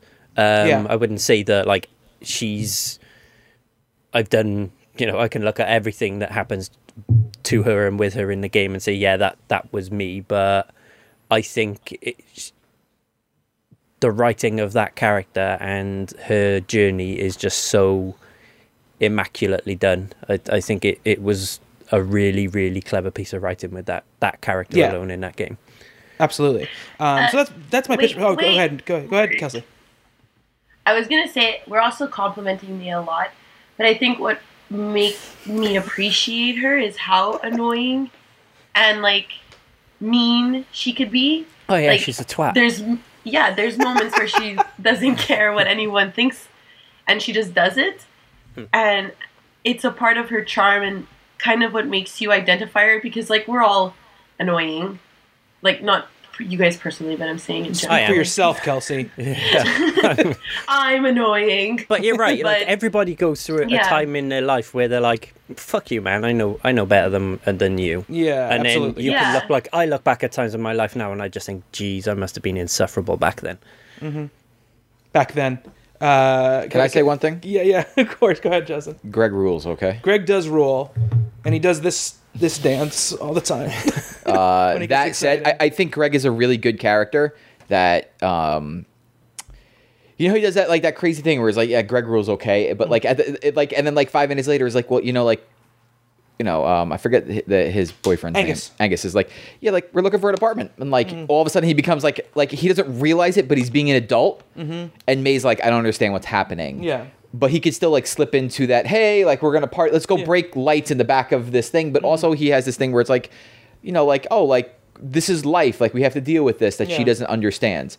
All that being said, like I don't think that Greg is gonna hold up on this Right, list yeah. with some of these other characters. I also think I- quickly go ahead, Kelsey. Sorry, I was just gonna say like I don't think so either. Like I love Greg, but I think if we're gonna pick favorite character, I feel like someone who is really impactful, and I think May, like if we're comparing the two from Night in the Woods, like I feel like May was just so much more impactful, even though I gotcha, loved yeah. Greg. Yeah, I will say too, if you end up going with, because at the end of the game you get like a choice of like 3 things that you can do or whatever, and you can go with Greg and break into that house, or you can go with B and do whatever, or you can go with Angus to the park. And if you go with Angus to the park, there's like a freaking amazing scene between him and May where he talks about his childhood and all this like crazy stuff that happened to him. That game needs to be replayed. We will talk about that game a lot more as well. But yeah, I agree. So we're gonna keep May from Night in the Woods. Nier, we have 3 characters on here from Nier. I think only one of them makes it. I agree with you. Pascal, 2B, and 9S. I think we're the two that finished Nier. Right? Hugh, Hugh played some of Nier, but he didn't. He kind of bounced off of it. Right? Yeah, unfortunately, I just never clicked with it. Yeah, no, I understand totally. I just want to make sure because I don't want to talk about these characters and then without giving you guys a chance if you guys had played. So I would say 9S for me. The time I spent with that character, I think. I do think one of the big things in that game was it just annoyed me with how cheesecakey it was at times. And the fact that there's a trophy for looking up the skirt of the main character, that really rubbed me up the wrong way. there's some stuff in that game for sure. Yeah, Again, and- we're gonna get into a lot of that stuff as we kind of debate down the game. But the tough thing about Nier is that like, unless you have completed it, the characters' arcs change so wildly that it's tough to talk about them from any earlier point in the game because That's they're so wildly different. I mean, to me, and Justin, you this will be a Justin and Bobby conversation. Pascal would be the one that I would Pascal pick, is the one. because Pascal is such a fascinating arc to me. Yes. So just so you guys know, Pascal is this robot. So there's quickly the setup of the world of Nier. Nier has androids that work for humans Who live on the moon. who live on the moon that are fighting robots who were created by aliens to take over Earth. So the androids, which are the equivalency of the humans, are going down to the Earth to fight these robots. And the robots look like you could picture a child drawing a robot. Like a tin can with a round helmet head. Yeah, it looks like a bit like the Iron Giant. Yes, there's a little bit of Iron Giant to it, yes. So you end up going to this one village, and you meet this character named Pascal, who is this pacifist robot who's separated from the network. Is it it's a hive mind, from the network, and in a way. set up this peaceful colony where they're trying to avoid any battle or any contact. To do that, though, in this game, when you die, because it's very meta, you get a new body. But you're a machine. If you're connected to the network, your consciousness is downloaded just into a new body. Death means nothing. To separate from the network is a way for them to really explore what does it mean to be human, which is what these machines are trying to do. And the androids are confused because they should be fighting the machines. The machines are like, no, we want to live peacefully. We've separated ourselves from the network. So if we die, we die. Right. And like it is a exploration of what it means to be mortal and ultimately what it means to be human. Yeah. And there's this thing where happens where the network gets infected and the machines start going crazy and they kind of descend on Pascal's village and start to burn it. And Pascal has to make this choice whether or not he's going to fight back or let things happen. And the choice that Pascal has to make and the things that they have to do in order to get to where they are is truly heartbreaking. Yes. And there's a point where all that Pascal wants to do is protect these children robots. I'm going to spoil the shit out of Nier right now, just so everyone knows. And they're kind of backed up into this warehouse and this bunker, and Pascal finally goes like, okay, that's it. Like, I'm going to fight back. Goes out to fight. You take down... It's like a wrecking machine. Once Sure decides he's going to fight, they go back into the warehouse where they were trying to protect these children robots, and all the children robots have killed themselves because Pascal taught them what fear was so that they would know to keep themselves safe. But knowing what fear was, they were so scared they killed themselves. So Pascal now knows that they're to blame for what happened and asks you to either destroy them or wipe this memory. Yeah, like either he doesn't want to live with this knowledge. So either kill him or wipe him down to where he's not able to... He doesn't remember what anyway. So, and if you choose nothing, he gets very angry. Yeah, but if you wipe his memory, you can go and see him again, and now he's selling the parts of the dead children robots because he doesn't remember that's who they were. It's an extremely heartbreaking character, amazing character. I think that is the one who deserves to be on the list. Yes. 2B and 9S both have really interesting arcs, and I think 9S especially, once you're in the second playthrough, becomes much more interesting. 2B's death is actually the saddest I've ever been at a character's death. Really? In, I think, any game. Interesting. I didn't see it coming. Okay. All right, so that's it for our Nier discussion. We're gonna take Pascal from our Nier choices.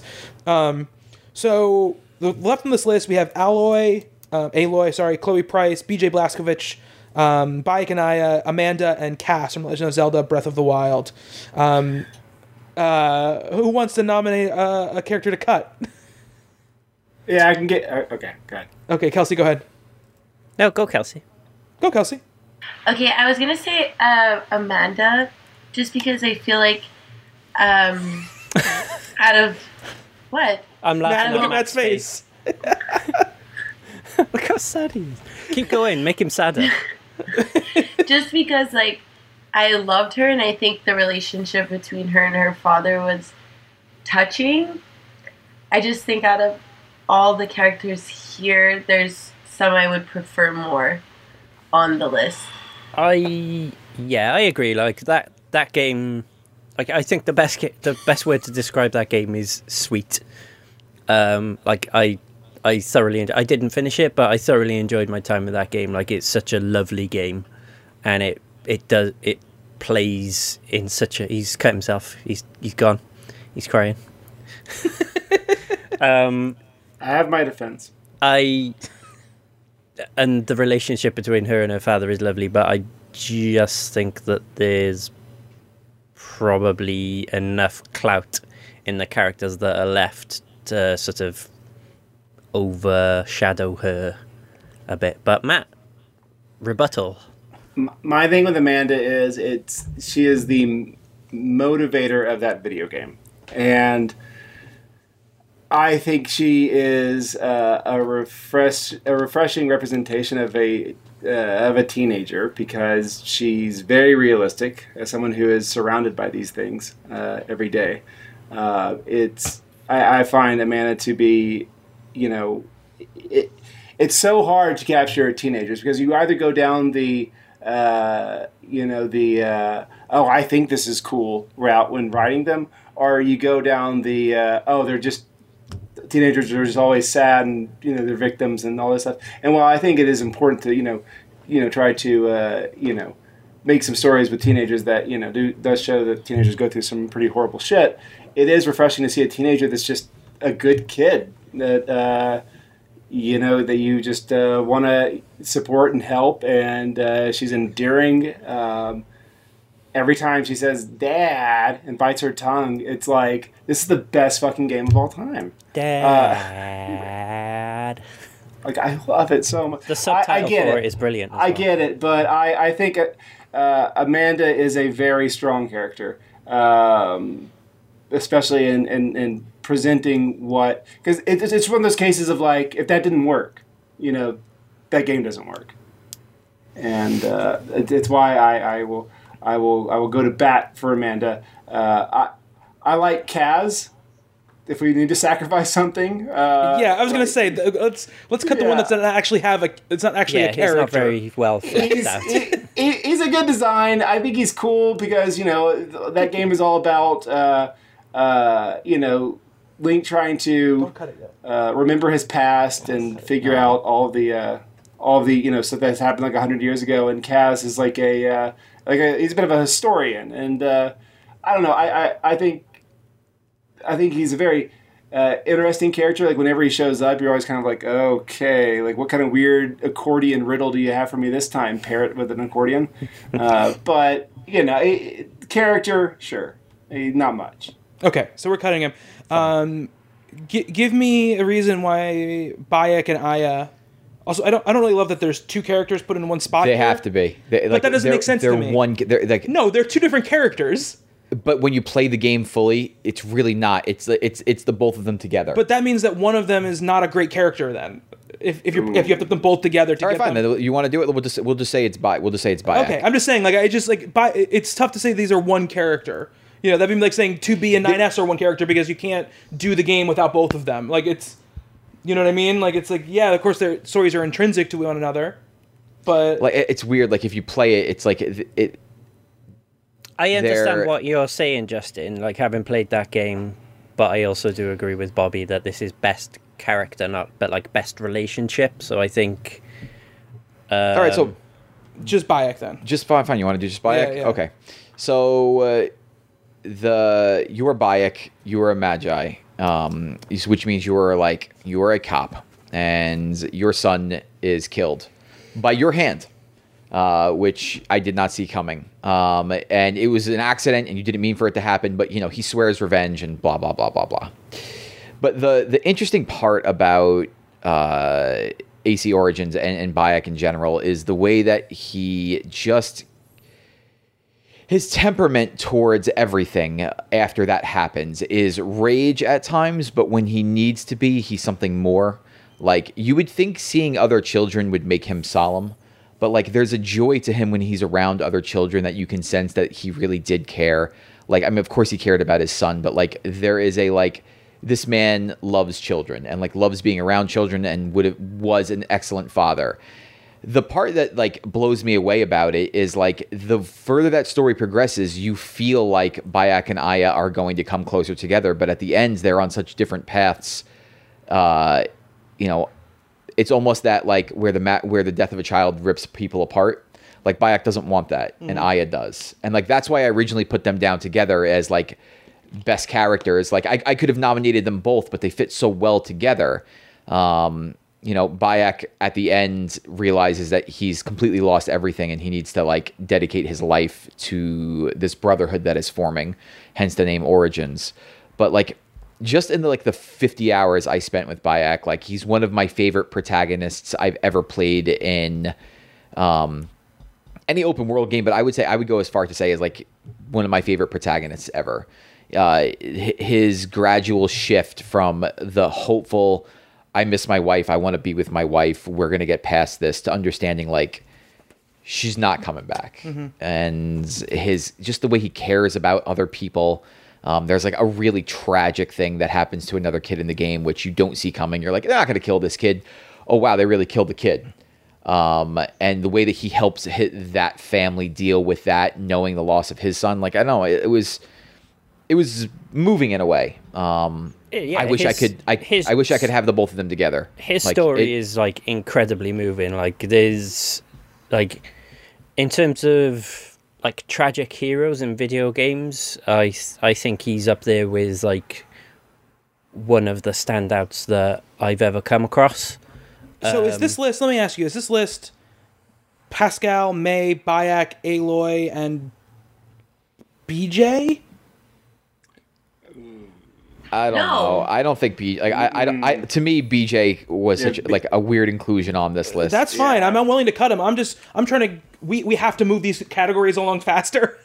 We've done 3 categories and it's been an hour and a half, so we've got to like move a little bit. If anyone wants to defend BJ, No. I'm fine. No, I'm good with cutting BJ. I think they did a really good job creating him as a good character. I don't think he belongs on this list, so he's getting cut. he might be the hero we need now. Yes, he might be. He's very good at killing Nazis. And I do like his relationship with, I can't remember her name, but his like wife, his partner. Sure. His relationship with her is cool. All right, so she was nominated for best character the last time we did characters. Anya. Anya. Anya. Pascal, May, Bayek, Aloy, and Chloe. Who's our 5th? I think the top 4 are pretty. Are pretty. We haven't even talked about Aloy. We haven't talked about a few of them. Which we can. Aloy's a shoe-in for me. That's why I haven't mentioned her. I think, like for me, Aloy is the number 1 on this list. Really? That's nuts. But let's keep going. No, let's figure out what the 5 is before we get this. We have to get rid of either Chloe Price or Amanda from Dream Daddy. I have no dog in this fight since Chloe I haven't spent stays. time with either of them. I love Amanda. No, Matt. Chloe stays. I like Amanda too. You two have an argument about this. Yeah. I like Amanda too, but I think Chloe's. Did you play it? It's the only thing that no, I know. Okay, did you play the first Life is Strange? No. But it's because this game dives deeper into Chloe's character that like gives a greater emphasis on who she is as a person. Like she's been through so much, and like watching her grow even over the course of this game. I'm not even considering before the first Life is Strange. Like her personality adjusts, and like she goes from being two different characters. Like it's insane. I don't know. It could be that I relate to her a lot, and that's why I'm like extremely devoted to her. But I think there's parts of Before the Storm of Chloe that you didn't really get to see in the first game, and like you see how compassionate and sweet she is, and she's witty, and she's charming, and she's awkward. Like I think she's a good like ensemble. So what you're saying is we just keep both teenagers and get rid of Bayek. I get that. Okay. No, Bayek is staying, absolutely. Bayek is really good. Like, I don't like Assassin's Creed, but Bayek alone sold me on the game. Yeah, I agree. His story in that game is fantastic. I mean, I played both Life is Strange and Dream Daddy. I think that Amanda's character is very good, and I think she is a very good representation of a modern teenager, and I think that she is the heart of that game in many ways. And I think her relationship with her dad, it feels very realistic, and the writing in Dream Daddy is fantastic. But if I'm going to talk, this is how I rank things in my head. The journey that Chloe goes on is much more of a journey than what Amanda goes on, and that's the only reason why for me. And I can concede. Okay. But she, oh gosh, she's just such a good kid. She's wonderful. And Dream Daddy in general is a wonderfully written game with wonderful characters. Mm-hmm. Correct. All right, so we're going to cut Amanda. All right. Oh. Sorry, I'm sorry. So we've got Pascal from Nier, May from Night in the Woods, Bayek from AC Origins, Aloy from Horizon Zero Dawn, and Chloe Price from Life is Strange Before the Storm. The only character we really haven't talked about yet is Aloy in any sort of group. I know that, Hugh, you're very passionate about her. So why don't you tell us quickly why you think Aloy should win, and then we're going to figure out who wins this category. again, I'm going to sound like a broken record, but again, for me, it was kind of like a toss-up between May and Aloy. But I just think that in terms of like a big AAA game finally doing something in terms of putting a female character in front of you that isn't underdressed, like overly sexualized in sort of how she looks and how she is, and just giving her tons of agency as well as giving her a really, really good story arc. I think she is like a landmark character in video games. Like, I think that it overly Tell me about this. simplifies Let me ask you a question, Hugh. Let me ask you a question about her character, because I really want to know, because I did not finish Horizon. What about like the journey the character goes on, not just like from point A to point B, but like emotionally and all that kind of stuff? What sets that apart for you?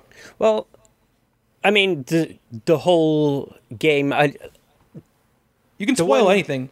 The so one it's totally issue, fine. the one issue for me with Horizon Zero Dawn, and I think it's probably what cost a lot of people playing the game to conclusion, is the fact that game's story is back end heavy. Like, it starts off interesting, and it's about this girl who is just trying to understand her place in the world. Like, she's an outcast from society. She manages to work her way back into being like a part of a tribe. And she obviously has some sort of greater importance to the world. And and she's just such a like gutsy character. Like, she comes up against like people who will tell her like, no, you can't do this, and she's just like, yeah, I'm gonna do the thing. I'm still gonna fucking like I will do this. And you progress through the game and you start getting hints about like what happened in the past and like what her importance is to the world. And eventually you find out that there was like a cataclysmic event, and she is a clone of the lady who was working to stop this event from happening. And like I said, in terms of just giving her like a really good story arc, and it's a shame they pushed it to the back of the game, and making her go from being a nobody to arguably she could become like the single most important person on the planet. I think it was like a really, really sort of not well paced, but well done story in terms of like bringing her from being an ostracized sort of outcast. People would quite literally spit on her, to being sort of quite possibly the savior of the world type thing. Okay, cool. I'm not going to blame the character for the pacing of the story. So no, that's a good defense and a good play for Aloy. I will say. Sorry, Matt. I think it's also been mentioned that Ashley Birch's performance is probably one of the best motion capture performances in video games. Yes. Ashley Birch is a fantastic voice actress. I wish that she still voiced Chloe Price in the Life is Strange Before the Storm. She has cool hair. She very cool hair. For me, my winner in this category would be May, but from what Justin and Hugh said about Bayek, I could be okay with Bayek winning as well. That's where I am on this. In all honesty, May, Bayek, Aloy, I could give a solid argument for any of those three characters. Where are you, Justin? Mine would be Pascal. Really? Yeah. I mean, I love Pascal. I'm just that story is just so unbelievably heart wrenching. It is. I agree with you. I totally agree with you. More so than like any other thing I played this year. Like a goddamn game about robots has made me emotional on so many different levels. Pascal's just that point where he's basically begging you to kill him because he taught children fear, and the children took that fear and killed themselves. Like, it's just like, Jesus Christ. Like, you're not supposed to, like, I didn't know I could feel this way about a game. I love Bayek. So, like, those would be my top two, would be Bayek and Pascal. I could also see an argument for Mei. I didn't love spending time with Mei because it was frustrating to play as her for most of the game, where you're like, Jesus, like, come on, like, with Mei, like, they don't give you something. Sometimes they give you no good answer. Yeah, and that's one of the things I love about it, though, is that there is no good That's answer. There's no good answer, and that's, but like, Yeah. like at times it's like, yes, I understand what you're telling me, but this is also frustrating because like, she's a shitbag sometimes, and like I enjoyed spending time with characters who weren't. Right. But I understand the path of Mei. I can't like, I only played Life is Strange. I didn't play Before the Storm, so Right. I can't speak much to Chloe there. And Aloy, I think Aloy's story is really good. I don't think it's as amazing as some of the other people on this list. My two choices would be Bayek and Pascal. So take that as you will. Okay. Where is there, Matt? Where are you? At this point, I guess May. Okay. All right. Okay. I think Aloy, once again, like I said, strong performance, and I think that you know, seeing as we don't really cover that in our categories, I think this might be the closest where that might be a contributing factor, and so that's. But that, like I said, you know, I feel a little uncomfortable because I got nothing for Right. That's Bayek fine. and No, that's fine. Pascal. But That's May and Aloy is probably where I'm at now. Kelsey, where are you right now? I'm guessing May or Chloe. Well, yeah, because out of they're the two that I've played, so I would pick May over Chloe. But like hearing Bayek and Pascal's story, like I almost cried, so I know that I would have cried had I played them. So I mean May, I guess, because that's my only basis. But like Pascal's story, I know I would have cried. You know what I mean? So like had I played it and had I cried, I would have voted for that because I know myself. I gotcha. No, and that's very fair. I totally understand that. Yeah, I mean, like for me, it's probably May or Pascal, honestly. But I don't know. I mean, I'm okay with Bayek winning, even though I don't have a ton of knowledge about him, just because of, and I think that we can probably get there a little easier as far as a group goes with Bayek.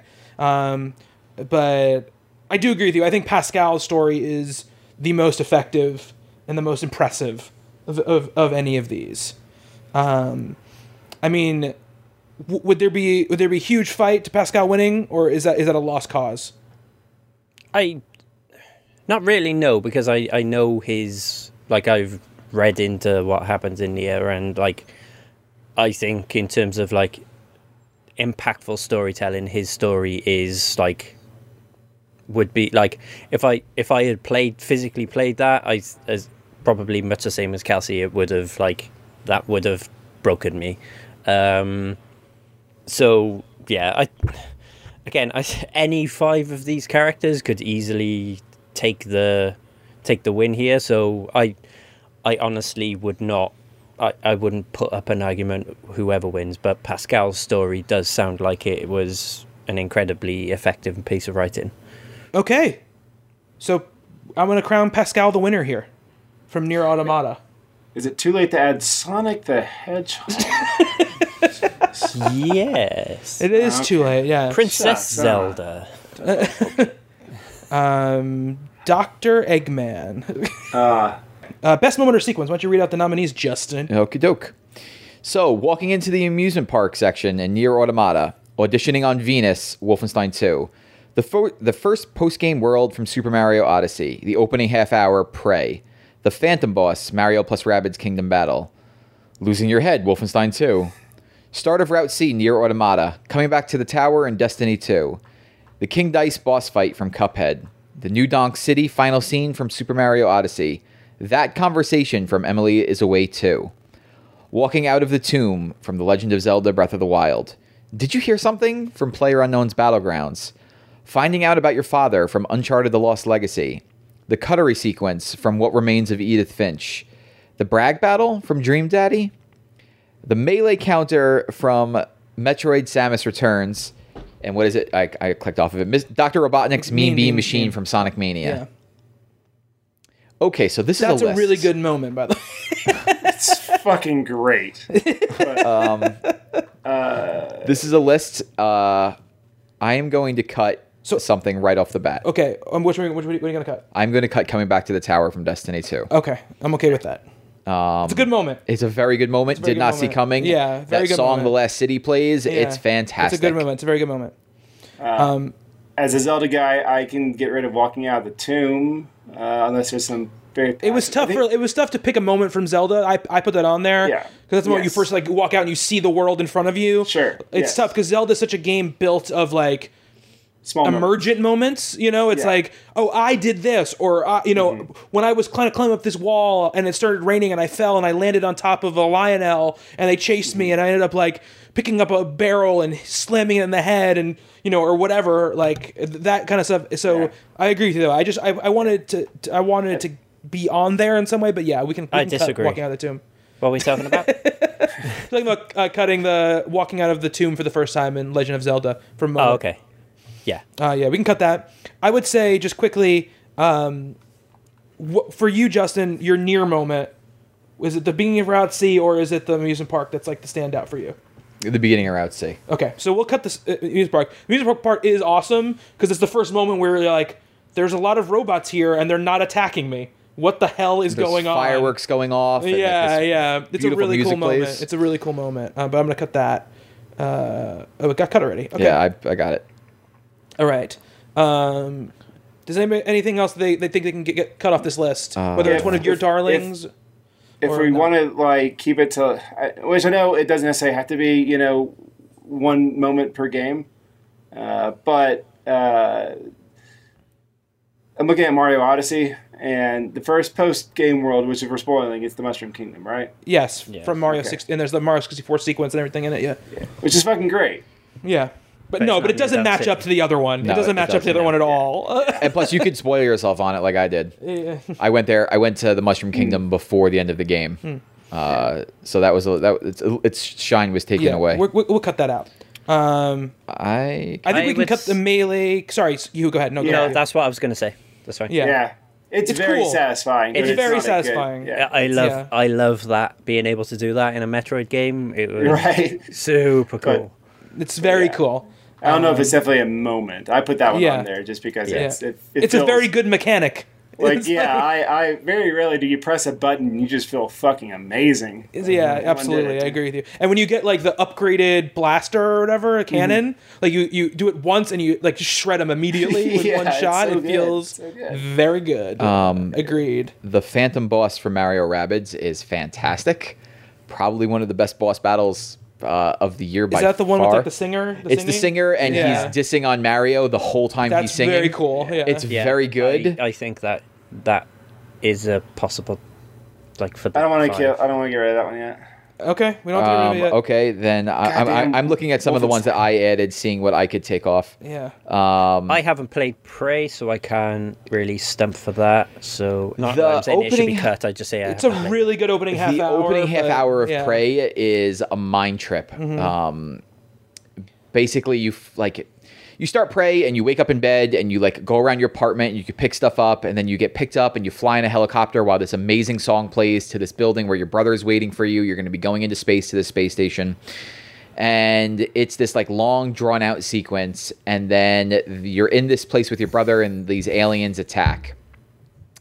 And you wake up back in bed and you go out and you're like, the hallway is slightly different and you have no idea what to do. And then randomly you will like just over the course of whatever, however long it takes you. I tried to open up going outside because there's this like beautiful view of San Francisco where you are. And I accidentally threw this thing I was holding at the window, and you find out the window shatters and you realize you've been in a simulation. Yeah, it's like a computer screen. It's a computer screen and you've been being watched the whole time. that's cool. And you don't know it's coming. And it was like you step out and you're like, this apartment that I've been living in for how long, people have been watching me. Like none of what I've seen is real. Mm-hmm. And it makes you doubt everything that you see moving forward, which is pretty cool. It is And then very you hear, cool. well, Justin, please but- report to the diary room. It went to sleep. Yeah, but we can cut it. It's incredibly affecting. You could play the demo of it for free. Yeah. It's really cool. I really do good, want to but- play that game. It's just one of those ones that kind of got lost in the wash last year. Yeah, Yeah. there was so many stuff. So we're good with cutting it? Yeah, we can cut it. Okay, cool. What are we exactly referring to, just for clarity, with the PlayerUnknown's Battlegrounds moment? It's that moment where you're like you've been looting for a while, and right, okay. and like you're all of a sudden you hear like, did I hear footsteps? You know, like that kind of thing. I thought it was maybe like one of the times. I thought it was like referring to one of the times when Meg's killed Meg shot somebody me? or something. No, Yeah. no, not one of those times. But that's it. I mean, either that or winning a chicken dinner, which I think is the other huge thing. I'm okay losing it from a list here. It was something about your Outlook or something. For me- I wanted to make for sure the me- battery was running. Yeah. As a PUBG moment, I think winning the chicken dinner is like probably Surpasses should that. be in Yeah, there. I mean, I can change that to winning a chicken dinner. Yeah. But even still, I don't know if I would put it as best know, moment of I don't sequence. know. It's No, no, no, really I'm good. saying- Can we I'm- just cut it? Can we just cut it? Shut No. up, Kelsey. Fed up of PUBG. Well, You too haven't bad. played it. When it wins Game of the Year, you're gonna be really upset. I'm not rid of saying I'm not saying that a PUBG moment should be top 5. I'm just saying if a PUBG moment is on this list, it should be It's that. It should Yeah. be winning a chicken dinner. winning that the first time you win a game of PUBG. Like, I literally got up out of my chair and it was about 1 a.m. and I got up the next morning. My mum was like, "What the fuck were you doing last night?" And I was just I like, yelled quite loudly. Yeah, and I will say that like there is maybe no achievement I've enjoyed more in a video game ever in my life than finally winning that chicken dinner. Like it is a supremely satisfying moment. It's like it's like beating a Souls game. You know, that's what it feels like to me. but I don't. I would say But I'm willing to understand that like yes, it's a great moment, but it is a moment that is. Some It's not people- guaranteed to you. Yeah, some if you people may play the never see it. game, you know, and your miles are going to vary. So as much as I Yeah. believe, like for me, it's like my favorite moment of the year. I'm willing to cut it from this conversation because Yeah, me too. there are structured sequences on here that I love so much that I want to make sure they get honored. So I'm willing to I cut hate- that. I hate doing this, but did we get rid of losing your head? No, we didn't.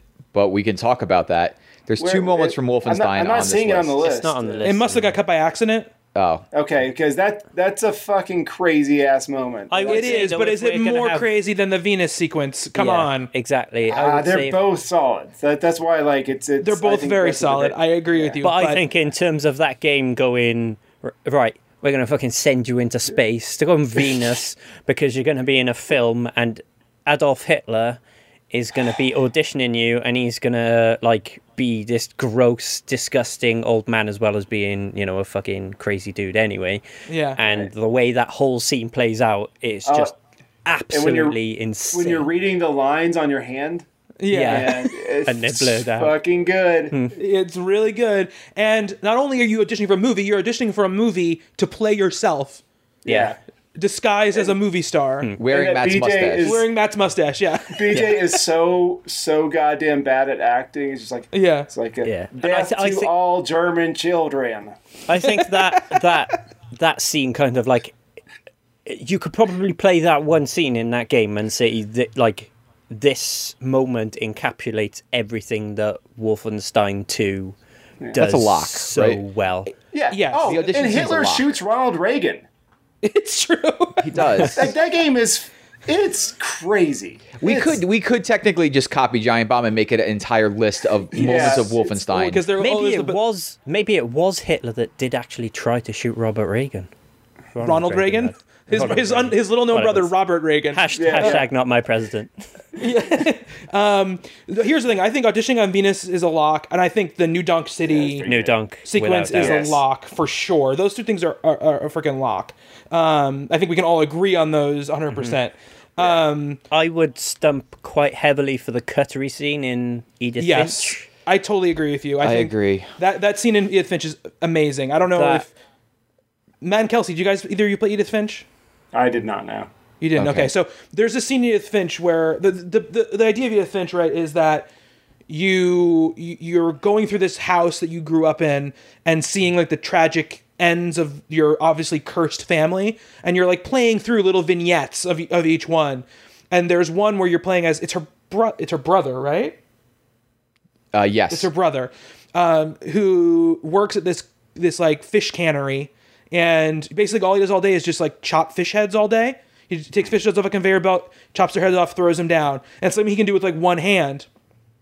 And you're doing it for a while, but then you're hearing this story about how he daydreamed about this world that he was living in, and you start to see that world start to form on the other part of your screen. And at first you're simple, like very simple, like basic art, and you're controlling him with the one stick and doing the other thing with the other stick.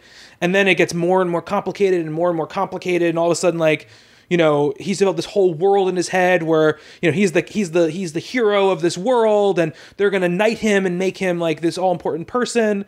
And it's all very fish themed. And as you're going through, like, the part of your life that like is real is fading kind of away. You can barely see it anymore, and the other part is like taking it over. And I think you whole time you think like, oh, he's gonna cut his hand off or something, and something's gonna happen horribly. But then what ends up happening is he ends up intentionally, like, because he gets so lost in this world, and he's gonna get knighted, and he's gonna lay down on this thing, and it's gonna knight him. It ends up being in real world he's laying down, you know, on this like chopping block, and he's gonna let himself get killed in the real world so he can be in this fantasy world forever. Yeah. And the whole thing is told like through letters from his psychiatrist. Yeah, and it's one of those moments that you can't do in anything but a video game. Yeah, it's so... Sorry, go ahead. Yeah. It's just like such a... like, as a... I think one thing this year that we've seen is a few video games that do very good sort of analyses of mental illness and to a certain extent like psychosis.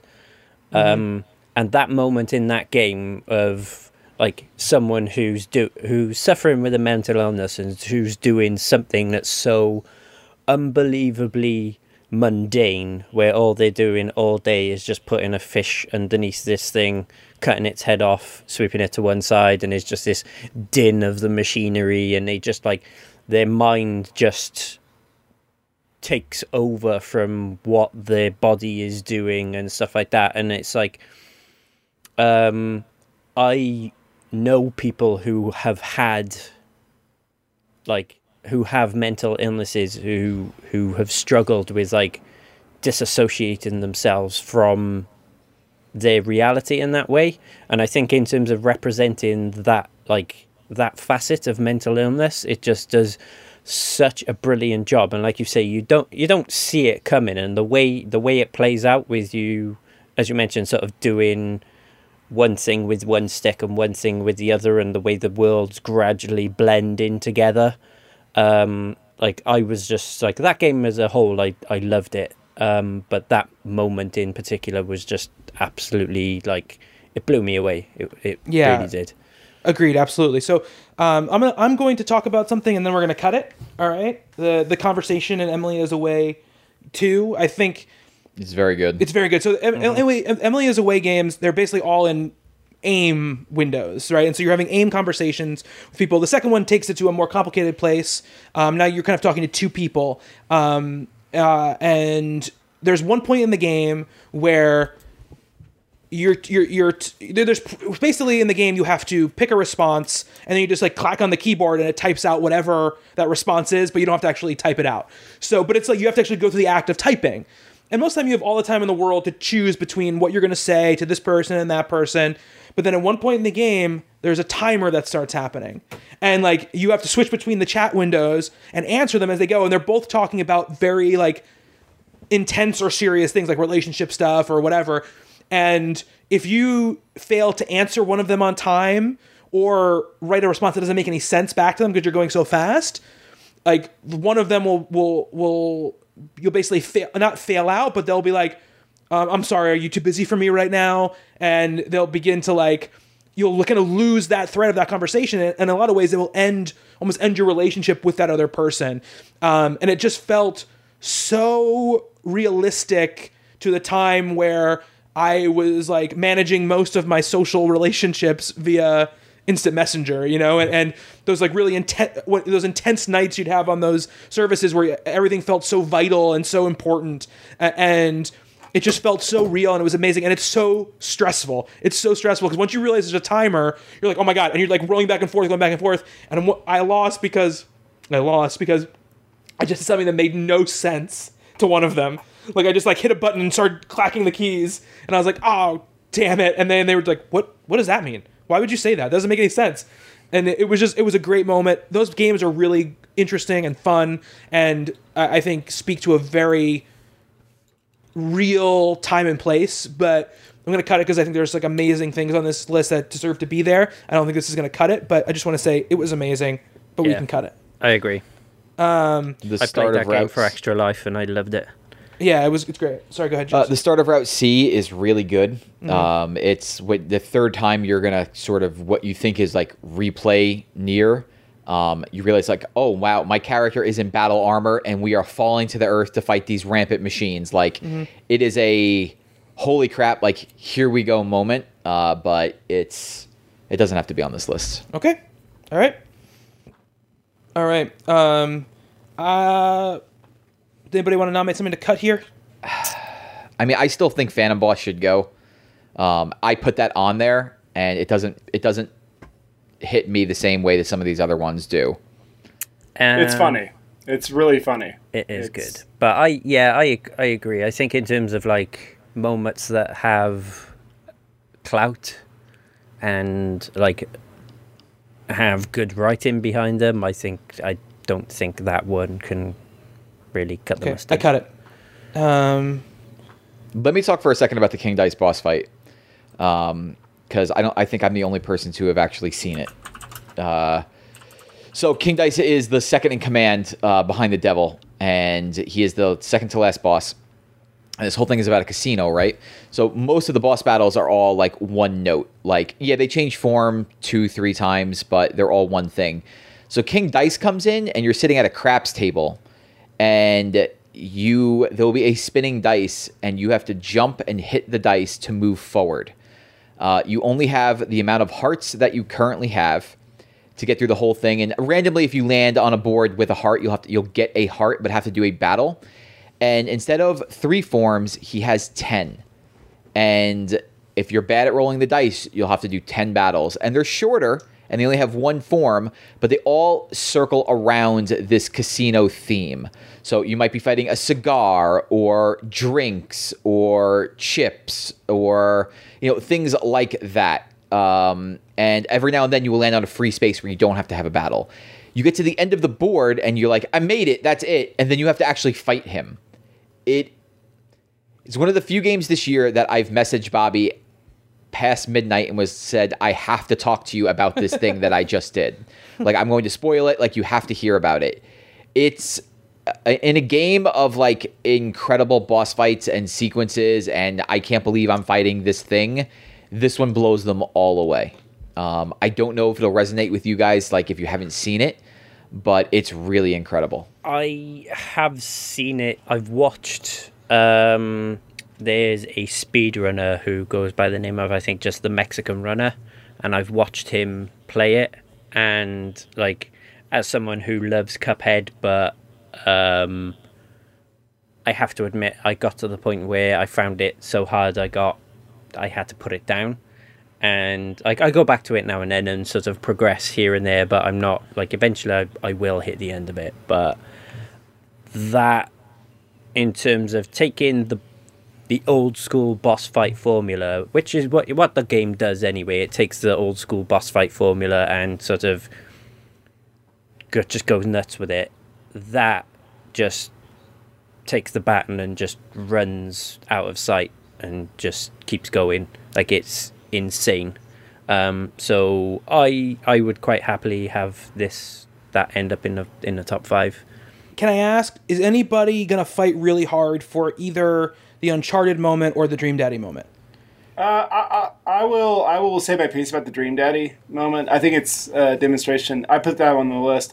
I think it's a demonstration of how strong the writing is in that game. It's also so unexpected. It turns into a Pokemon game, and the options are. It pulls up that menu from like red and blue, and like some of the options whenever you attack, it's like oh well, Amanda, still uses film in her camera. And, the other dad will rebuttal and say things like, oh, well, my daughter sold the most candy bars this year. And it's just, I think it's funny. I like when you go to, like, the option where you would normally switch out your Pokemon. It just basically says, Amanda's your only daughter. That's like the burly dad, right? That you're yeah. Okay, yeah. That is a good one. Yeah, I remember that. Yes, that is good. That is good. It is one of my most memorable moments from Dream Daddy, and I think I will if no one else feels strong about it, I get it, but I just wanted to make sure that it got its nod. Okay. Fair. I really like the sequence in The Lost Legacy where you find out that your father was at that tomb, and has like been trying to actively keep you from it. Yeah. I think that's like one of my favorite moments of the Uncharted series, if not my favorite moment. Okay. But like I don't have to go super hard for it. Okay. Are we okay? This is our list then, and I think it's a pretty good one. Auditioning on Venus from Wolfenstein 2, New Donk City final scene from Super Mario Odyssey, The Cannery from What Remains of Edith Finch, King Dice boss fight from Cuphead, and Dr. Robotnik's Mean Bean Machine from Sonic Mania. I'm fine with that list. Yep. It's a good list, and we can sit here and spend 30 minutes talking about it, but the scene from Mario Odyssey wins. Agreed. Yes. New Donk. Yes. All the fucking way. That scene made me cry. The scene from Mario Odyssey Tears of wins. joy. You're auditioning to Hitler on It's Venus. great sequence, but that right. sequence in Mario Odyssey, both from a gameplay and music perspective, is so enriching and like joyful and Yeah. To me, that scene in New Donk City is everything that I play video games for. Right. Like, it's nostalgic. Okay, that only applies to a certain audience. people who played Mario. It's a pretty large audience. Specifically, like, because it's like, it goes back to like 2D old school Mario, and I know that is a retro game that a lot of people, even younger than us, go back to and play. But I just think in terms of hitting the nostalgia, the like surprising you, just merging like the like how great the game looks now and putting that 8-bit look into it, the music, the way you move around in that section of the game and how you navigate your way around it.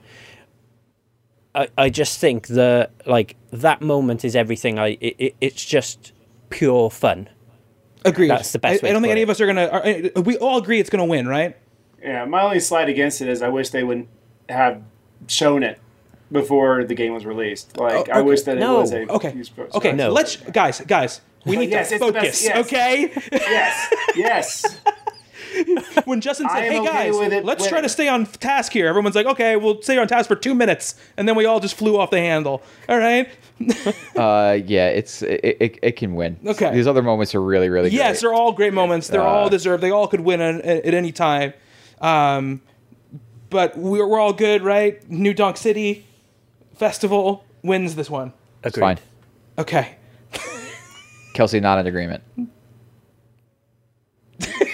Everyone at home, she nodded. All right. Sleepy, bless her. Best story. Here we go. Night in the Woods, What Remains of Edith Finch, Near Automata, Horizon Zero Dawn, Hellblade: Senua's Sacrifice, Tacoma, Wolfenstein 2, Pyre, Life is Strange Before the Storm, AC Origins, Bury Me My Love, and that's it. Okay. Okay. So I'm gonna go first. I think that Tacoma is a really cool follow-up to Gone Home, but I don't think that it achieves the same fidelity of story. I think it's a good story. I don't think it's one of the 5 best stories of the year. I agree. Fair. All right, Tacoma, Gone. Hugh, pick a game to cut. I was also going to say, like, as much as it has cool moments and some great characters, I think as a story, Wolfenstein 2 isn't as strong as a lot of the I don't others think on so. this. I don't know, man. Like, that's what that game does. Like, it's That's a story. my pick for this category. I think there's too much resistance to that. Pick something else. Okay, fair enough. A couple of these I haven't played, so Pyre. Pyre is a tough one. It's a really good story. It's probably the best story Supergiant's told. It's just it takes so much to get into it. Yeah. That I'm okay with letting it go. Okay. But if I could just have sat and made the choices, I would have enjoyed it much more than playing space basketball. Gotcha. Yeah. It's writing and the choices that you make are really good. Okay. Cool. They should have called it Spasketball. Kelsey, nominate something to cut. Make your face. Come on. I'm okay with cutting Life is Strange Yeah. I'm with you, because Kelsey. we know how it we know where Chloe goes towards the end of the story. Yeah, I agree with you. I think So Life is compared Strange. to the others, I don't Yeah. mind cutting it. And I think Life is Strange Before the Storm, it falls in that category of like the indie movie that has really great characters, but not necessarily like, if you look at just the bare plot of what happens in Life is Strange Before the Storm, it's like not that interesting, you know, but like Yeah. it has good character development, interesting stuff, but I think that as the story goes, you can cut it. I got it. All right, got it. Cool. Matt, nominate something to cut.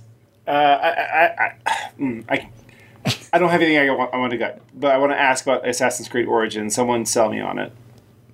Do you think it's a best story contender? Nah, I mean it Like, not that it doesn't have a good story, just for an Assassin's Creed game, it may as well take home an Oscar or whatever. It made me care about Assassin's Creed and like the ending of it's hard to explain because like the ending of that game, I was like, Assassin's Creed means nothing to me, and I was like, that is really damn cool how they all tied this up together. Like it all comes together as a complete package, but like it's hard to say like that it's going to be as good of a story as some of these other games. Okay, so we're even as strongly as I feel about it, it's not gonna hold up. All right. You haven't nominated a cut yet, right, Justin? I haven't. Okay, go ahead. Hellblade, get the hell out of here. Yeah, Hellblade has a lot of good things about it. I think the lead character is very good. I think the messages in Hellblade are very good, but I don't think it tells a particularly engaging story. No, its story is a mess. Hellblade is a game that has like it does what it does very well in that it presents itself in an interesting way. Yeah, But the story and the gameplay aren't the best. No, not the best. So here we go. Because now we're in tough territory now. Here's what I'm going to say, and I'm just going to flip this. I'm not saying I want to cut this, but I'm going to say What Remains of Edith Finch has great vignettes and great characters, but I don't know if it really tells like a great story from beginning to end. No, You know, I agree.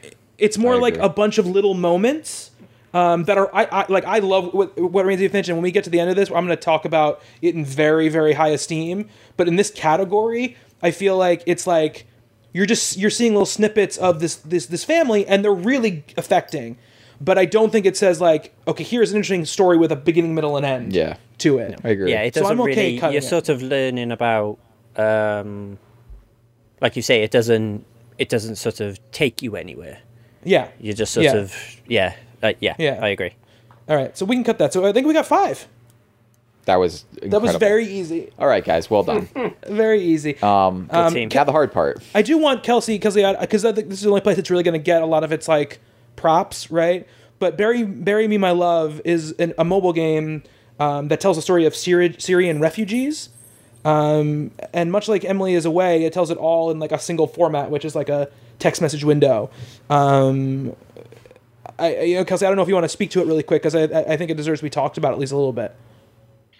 I mean, I think it deserves at least a nod for a best story because it's a real story, and I think it was very effective in like showcasing a life that very privileged people don't understand. Mm-hmm. And I think as someone with, like, let's say an iPhone, who can afford to, like, play a game on their phone and distract themselves for a couple of minutes a day, and realize that there's a lot worse things going on, that one, you would use your cell phone in a situation, and two, aspects of someone's life that by having this first person, like you're the character kind of thing, you get to see how heart-wrenching it is, and heart-wrenching difficulties that families go through today that I think people don't realize or don't want to realize. Yeah. You end up loving... I loved my wife. So, like, you end up really liking her because you're meant to like her at first. Yeah. But then she does cute things, and, like, you're afraid for her and you want to help her as best you can, but you can't because you guys are separated. And I think that that's something not a lot of people will go through and experience. So story-wise, I think it's a super important story and very relevant for our times right now. Yeah, I've read a lot about that game, and it does. I it's one of those games that, like, I will get to at some point, and it does, like, just from, like, everyone I know who's had anything to do with that game speaks, like, really, really, really highly of it. So yeah, it does. I think just from hearing sort of peers talk about it, I think, you know, and you speak highly of it, Kelsey. So I'm glad it's on this list for sure. I'm happy that it's in our top 5. It's not going to win, but I'm glad that it's here in our top 5. So our top 5 is Night in the Woods, Nier Automata, Horizon Zero Dawn, Wolfenstein 2, and Bury Me My Love. Let me just speak about Night in the Woods really fast, because I think for me, what we have, except for in Bury Me My Love, which obviously is a very small and real story, with Wolfenstein and Nier and Horizon, we have big narratives, bombastic narratives, things that go to places that are operatic in a lot of ways, right? They're dealing with huge concepts in most of the time. And Night in the Woods is creating and crafting a story about a small town, about, even though they look like animals, about realistic characters who are going through something very real, which is the transition between childhood and adulthood. You're getting the story of a town which once was great, which is now sort of faded in the background, and very, very apt to what we're going through in our country right now, how the people who used to have power try to keep that power in any way imaginable, and the lengths that they'll go to keep it. And I think that they introduce some, like, supernatural elements to it, but the core story is, I think, a small one, but a very effective and interesting one. And so for me, it is when I think of best story, it is the one that stands out to me. I can understand that everyone is going to go there with me on this. I know there are some big and interesting stories on this list, but for me, that is the one that I would pick as a winner. Night in the Woods was from the off my number one, because, like you say, it's like, I don't mean to downplay, like, you know, it's not easy to put a good story in a video game, but to put a good story in a video game where you're aiming to do big things, like if you're, like, say, like Wolfenstein 2, that game is tailor-made for just insanity and just big set piece moments that can just, you know, blow your mind type thing. Whereas, like, subtle writing and, like, quiet, I suppose, to a certain extent, video games, it's a lot more difficult to do, because I guess the story's more exposed, I suppose you could say. Yeah, absolutely. And I just think that in terms of, and again, it's a subjective thing, because I think it's like how you connect with the characters in that game and what they're going through. So I think if you're somebody who's never experienced what those characters are going through, it could kind of like bounce off you a little bit. But I think for the subject matter and just the like even the aesthetic of it just works towards like something that really like hit home for me. So yeah, Night in the Woods was my pick. Justin, I'm guessing you're in the Nier camp on this one. I mean, I would be. It's such a great story, but I could be talked into Night in the Woods. Okay. My only knock against Nier is I feel like there's a lot of stuff you have to travel through in order to get that narrative. You know what I mean? Like there are long gaps in that game where I don't think anything vital is happening. You know, so it takes more. Not that means it's less worthy, right? Because media you have to engage with strongly and sort of challenges you in certain ways, I think is good, right? But for me, just when I think about core story, that's why Night in the Woods gets over because if you just look at like pure like building blocks of what Nier does, like if I was to go you plot points of what Nier does, it's fucking crazy and amazing, right?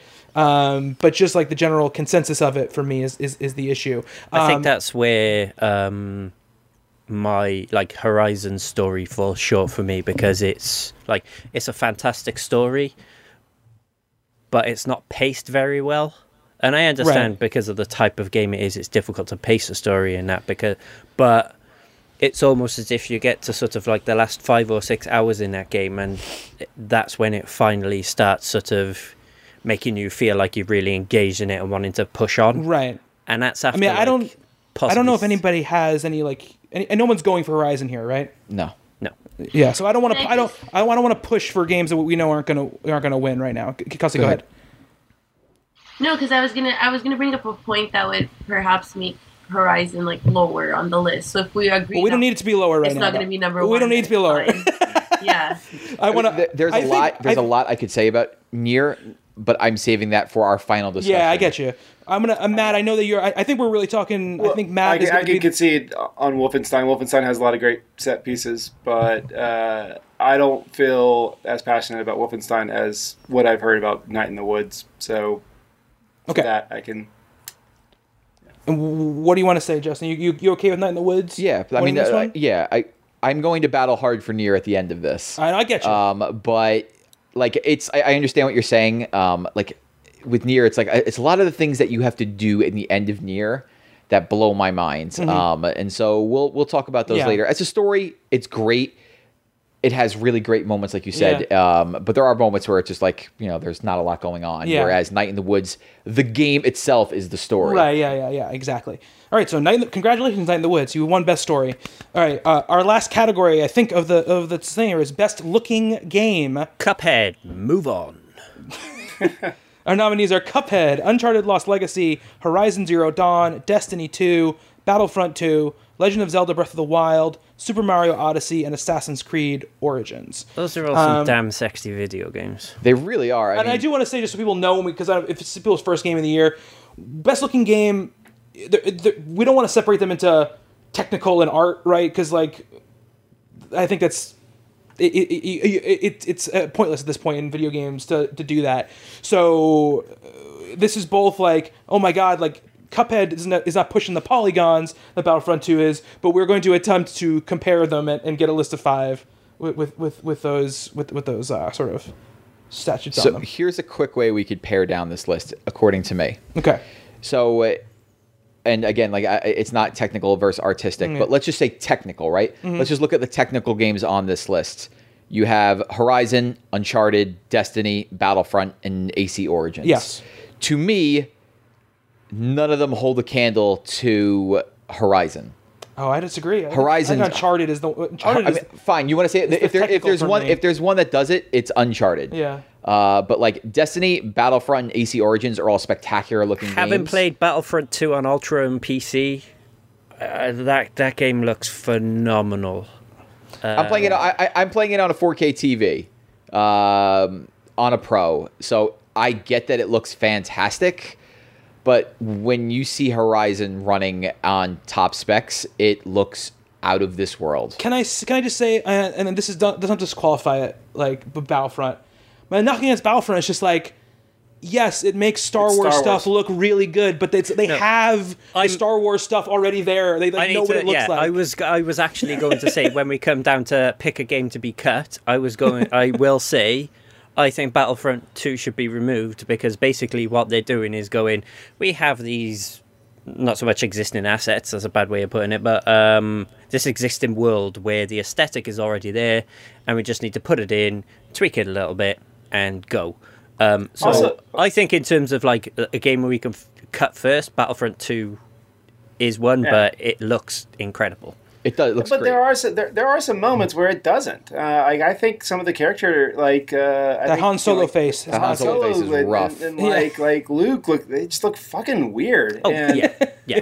And it's just I don't know. Like, in all honesty, I'm not even I wasn't even thinking about the story when I was talking about how good it looks. I was just talking about like just the like locations more than anything. But I know what you mean. The facial stuff is weird decisions. Weird. But cut. In that same vein, can we get rid of Assassin's Creed? Yeah, for sure. All right. Assassin's Creed is a wonderful looking game. It made me really interested in actually learning a little bit more about Egypt just from the way it looks.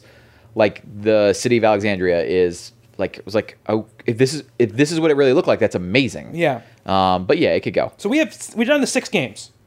Destiny can go.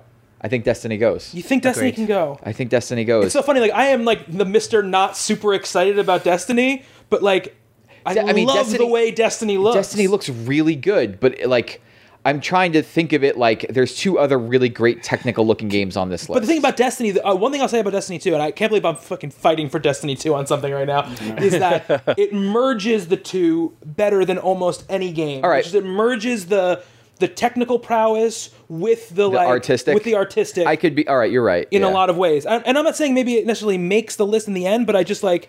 Hey, I love me some Destiny. I know.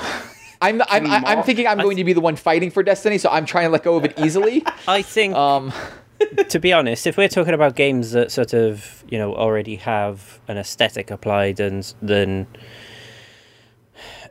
like, I think in terms of just like going into the spit it out, Hugh. Spit it out. Is it going to be the Lost Legacy? Well, no, I was going to say I think Horizon, because I just think the textures and the world in like and how well that game presents itself, I just think it looks marginally better than Horizon Zero Dawn. Oh, Uncharted, you think it looks better than Horizon? You're saying? I think like the textures in that game and the detail is just. But it's not just the textures. Can and I details. tell you what I would cut off this list? It's a giant robot dinosaur. I got a thing. Go ahead. God forgive me, but does Mario Odyssey need to be on this list? That's what I'm thinking. I don't think it belongs on this list. Oh my god! I mean, it looks great. Oh my god! But it looks like a really good Mario game, and there are a couple of things that are just like, it does look like a polished like Mario Galaxy. I don't like the dragon thing. Why? Yeah. I just don't. It just looks fine. It looks like, okay, this looks like a dragon, but like it does like I don't know. Okay, but look at all right. So fine, to take out if you don't like the dragon, I do. I think it looks wild. Then look at some of the other kingdoms that is there. Like whether or not you like playing in the Luncheon Kingdom, there ain't nothing else. The Luncheon Kingdom looks awesome. You're not going to hear me argue against the Luncheon Kingdom looking awesome. But like I think like that, like the Wood Kingdom, like the Forest Kingdom looks aight. But it adds a sense of realism to a Mario game that's not there. Right, but that is my problem. That's where I think it falters. Which is I think that when it's pushing the Luncheon Kingdom and the Bowser thing, where it's doing this really fun art like that is like that Nintendo does so well, it looks amazing. But I think it falters when it's like I love the concept of, hey, here's like a Skyrim dragon in a Mario game. Like, that's cool. But like, I just looks wise, I don't think it looks fantastic. And if I'm looking at the games that are on this list, see, I would cut Zelda way before I would cut. Crazy. Whoa. Crazy. The fuck is wrong with you? Who brought this guy Because back? Zelda is like has an anime looking open world. But if you were to take that anime filter, but just listen to me, if you were to take that filter and then replace it with Skyrim, would like, there's nothing. No, but Justin, that's the thing. If you took Cuphead and made them stick figures, the Cuphead wouldn't be best looking game. It's like you can't take away the look It of looks the like game. Miyazaki made a fucking Zelda game, and it's amazing.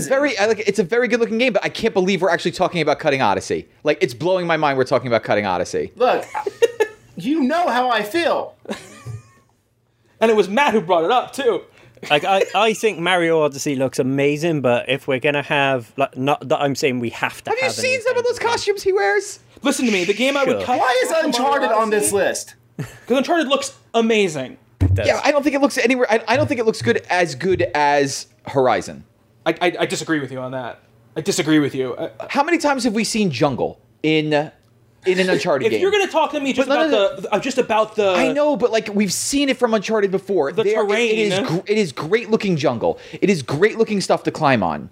The characters also look amazing. But if you're going to say, like, it looks like a Mario game, that looks like any other Uncharted game I've seen. I agree with you. I'm just saying, like, I didn't bring it up, and Matt brought it up, but I was going to say, I don't think that people are going to go with me on this, but I was going to say I'd be willing to cut Mario. Whoa, I am. This is the guy who brought it up. Is now humming. Because he realizes, like, if we're going to talk about it looks like any other Mario game, all the Uncharted games look the same. But honestly, my real knock against Mario is not that it looks like a Mario game. It's that I misspoke when I said that. It's those moments. Look, I think Mario Odyssey looks fantastic, but we're talking about the best looking games of the year. I feel like there are times in Mario where it goes off that track for me. That's my problem. That's my problem. Look, I know I brought up Mario, but Uncharted. Kelsey, what do you got to say about this? No, I agree. If we're gonna say that Mario looks like every other Mario game, then we can easily say that Uncharted does too.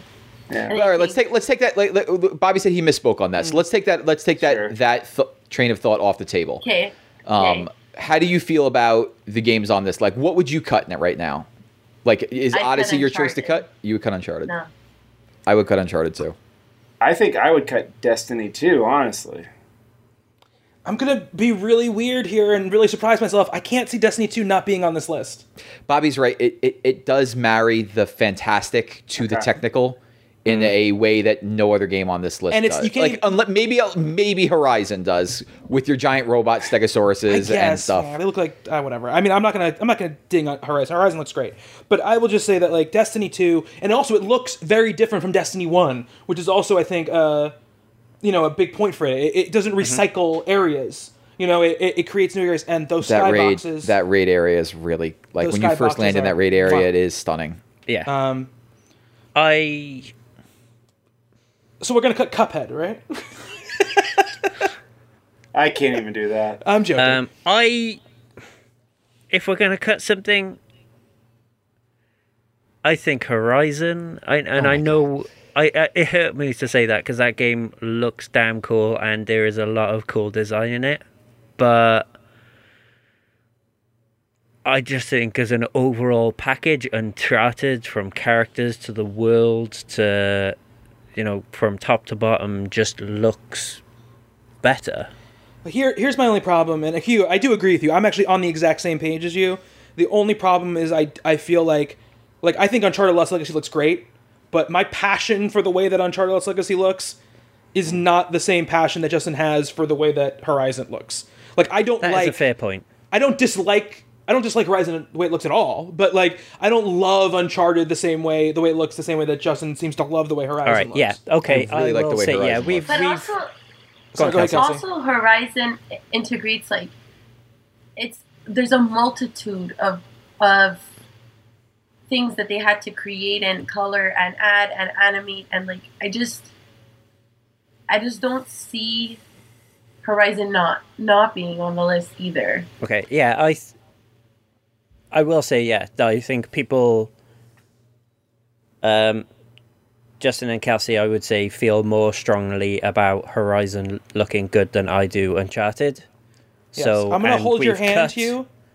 Or no, I'm just saying that was a good like qualify for No, me I agree in with terms you. of like clearing up my it- thought process. But what I'm saying to you is I'm going to hold your hand and we're going to jump off this cliff and we're going to cut Uncharted together, okay? By Uncharted. Don't get me wrong, I'm happy for Horizon to be on the list. Like I fucking love that game. So Oof. like Is anything on this list beating Cuphead? no. No. No. No. Hence Not why at I this said point, no. Cuphead and move on. Nothing's Yeah. beating Cuphead.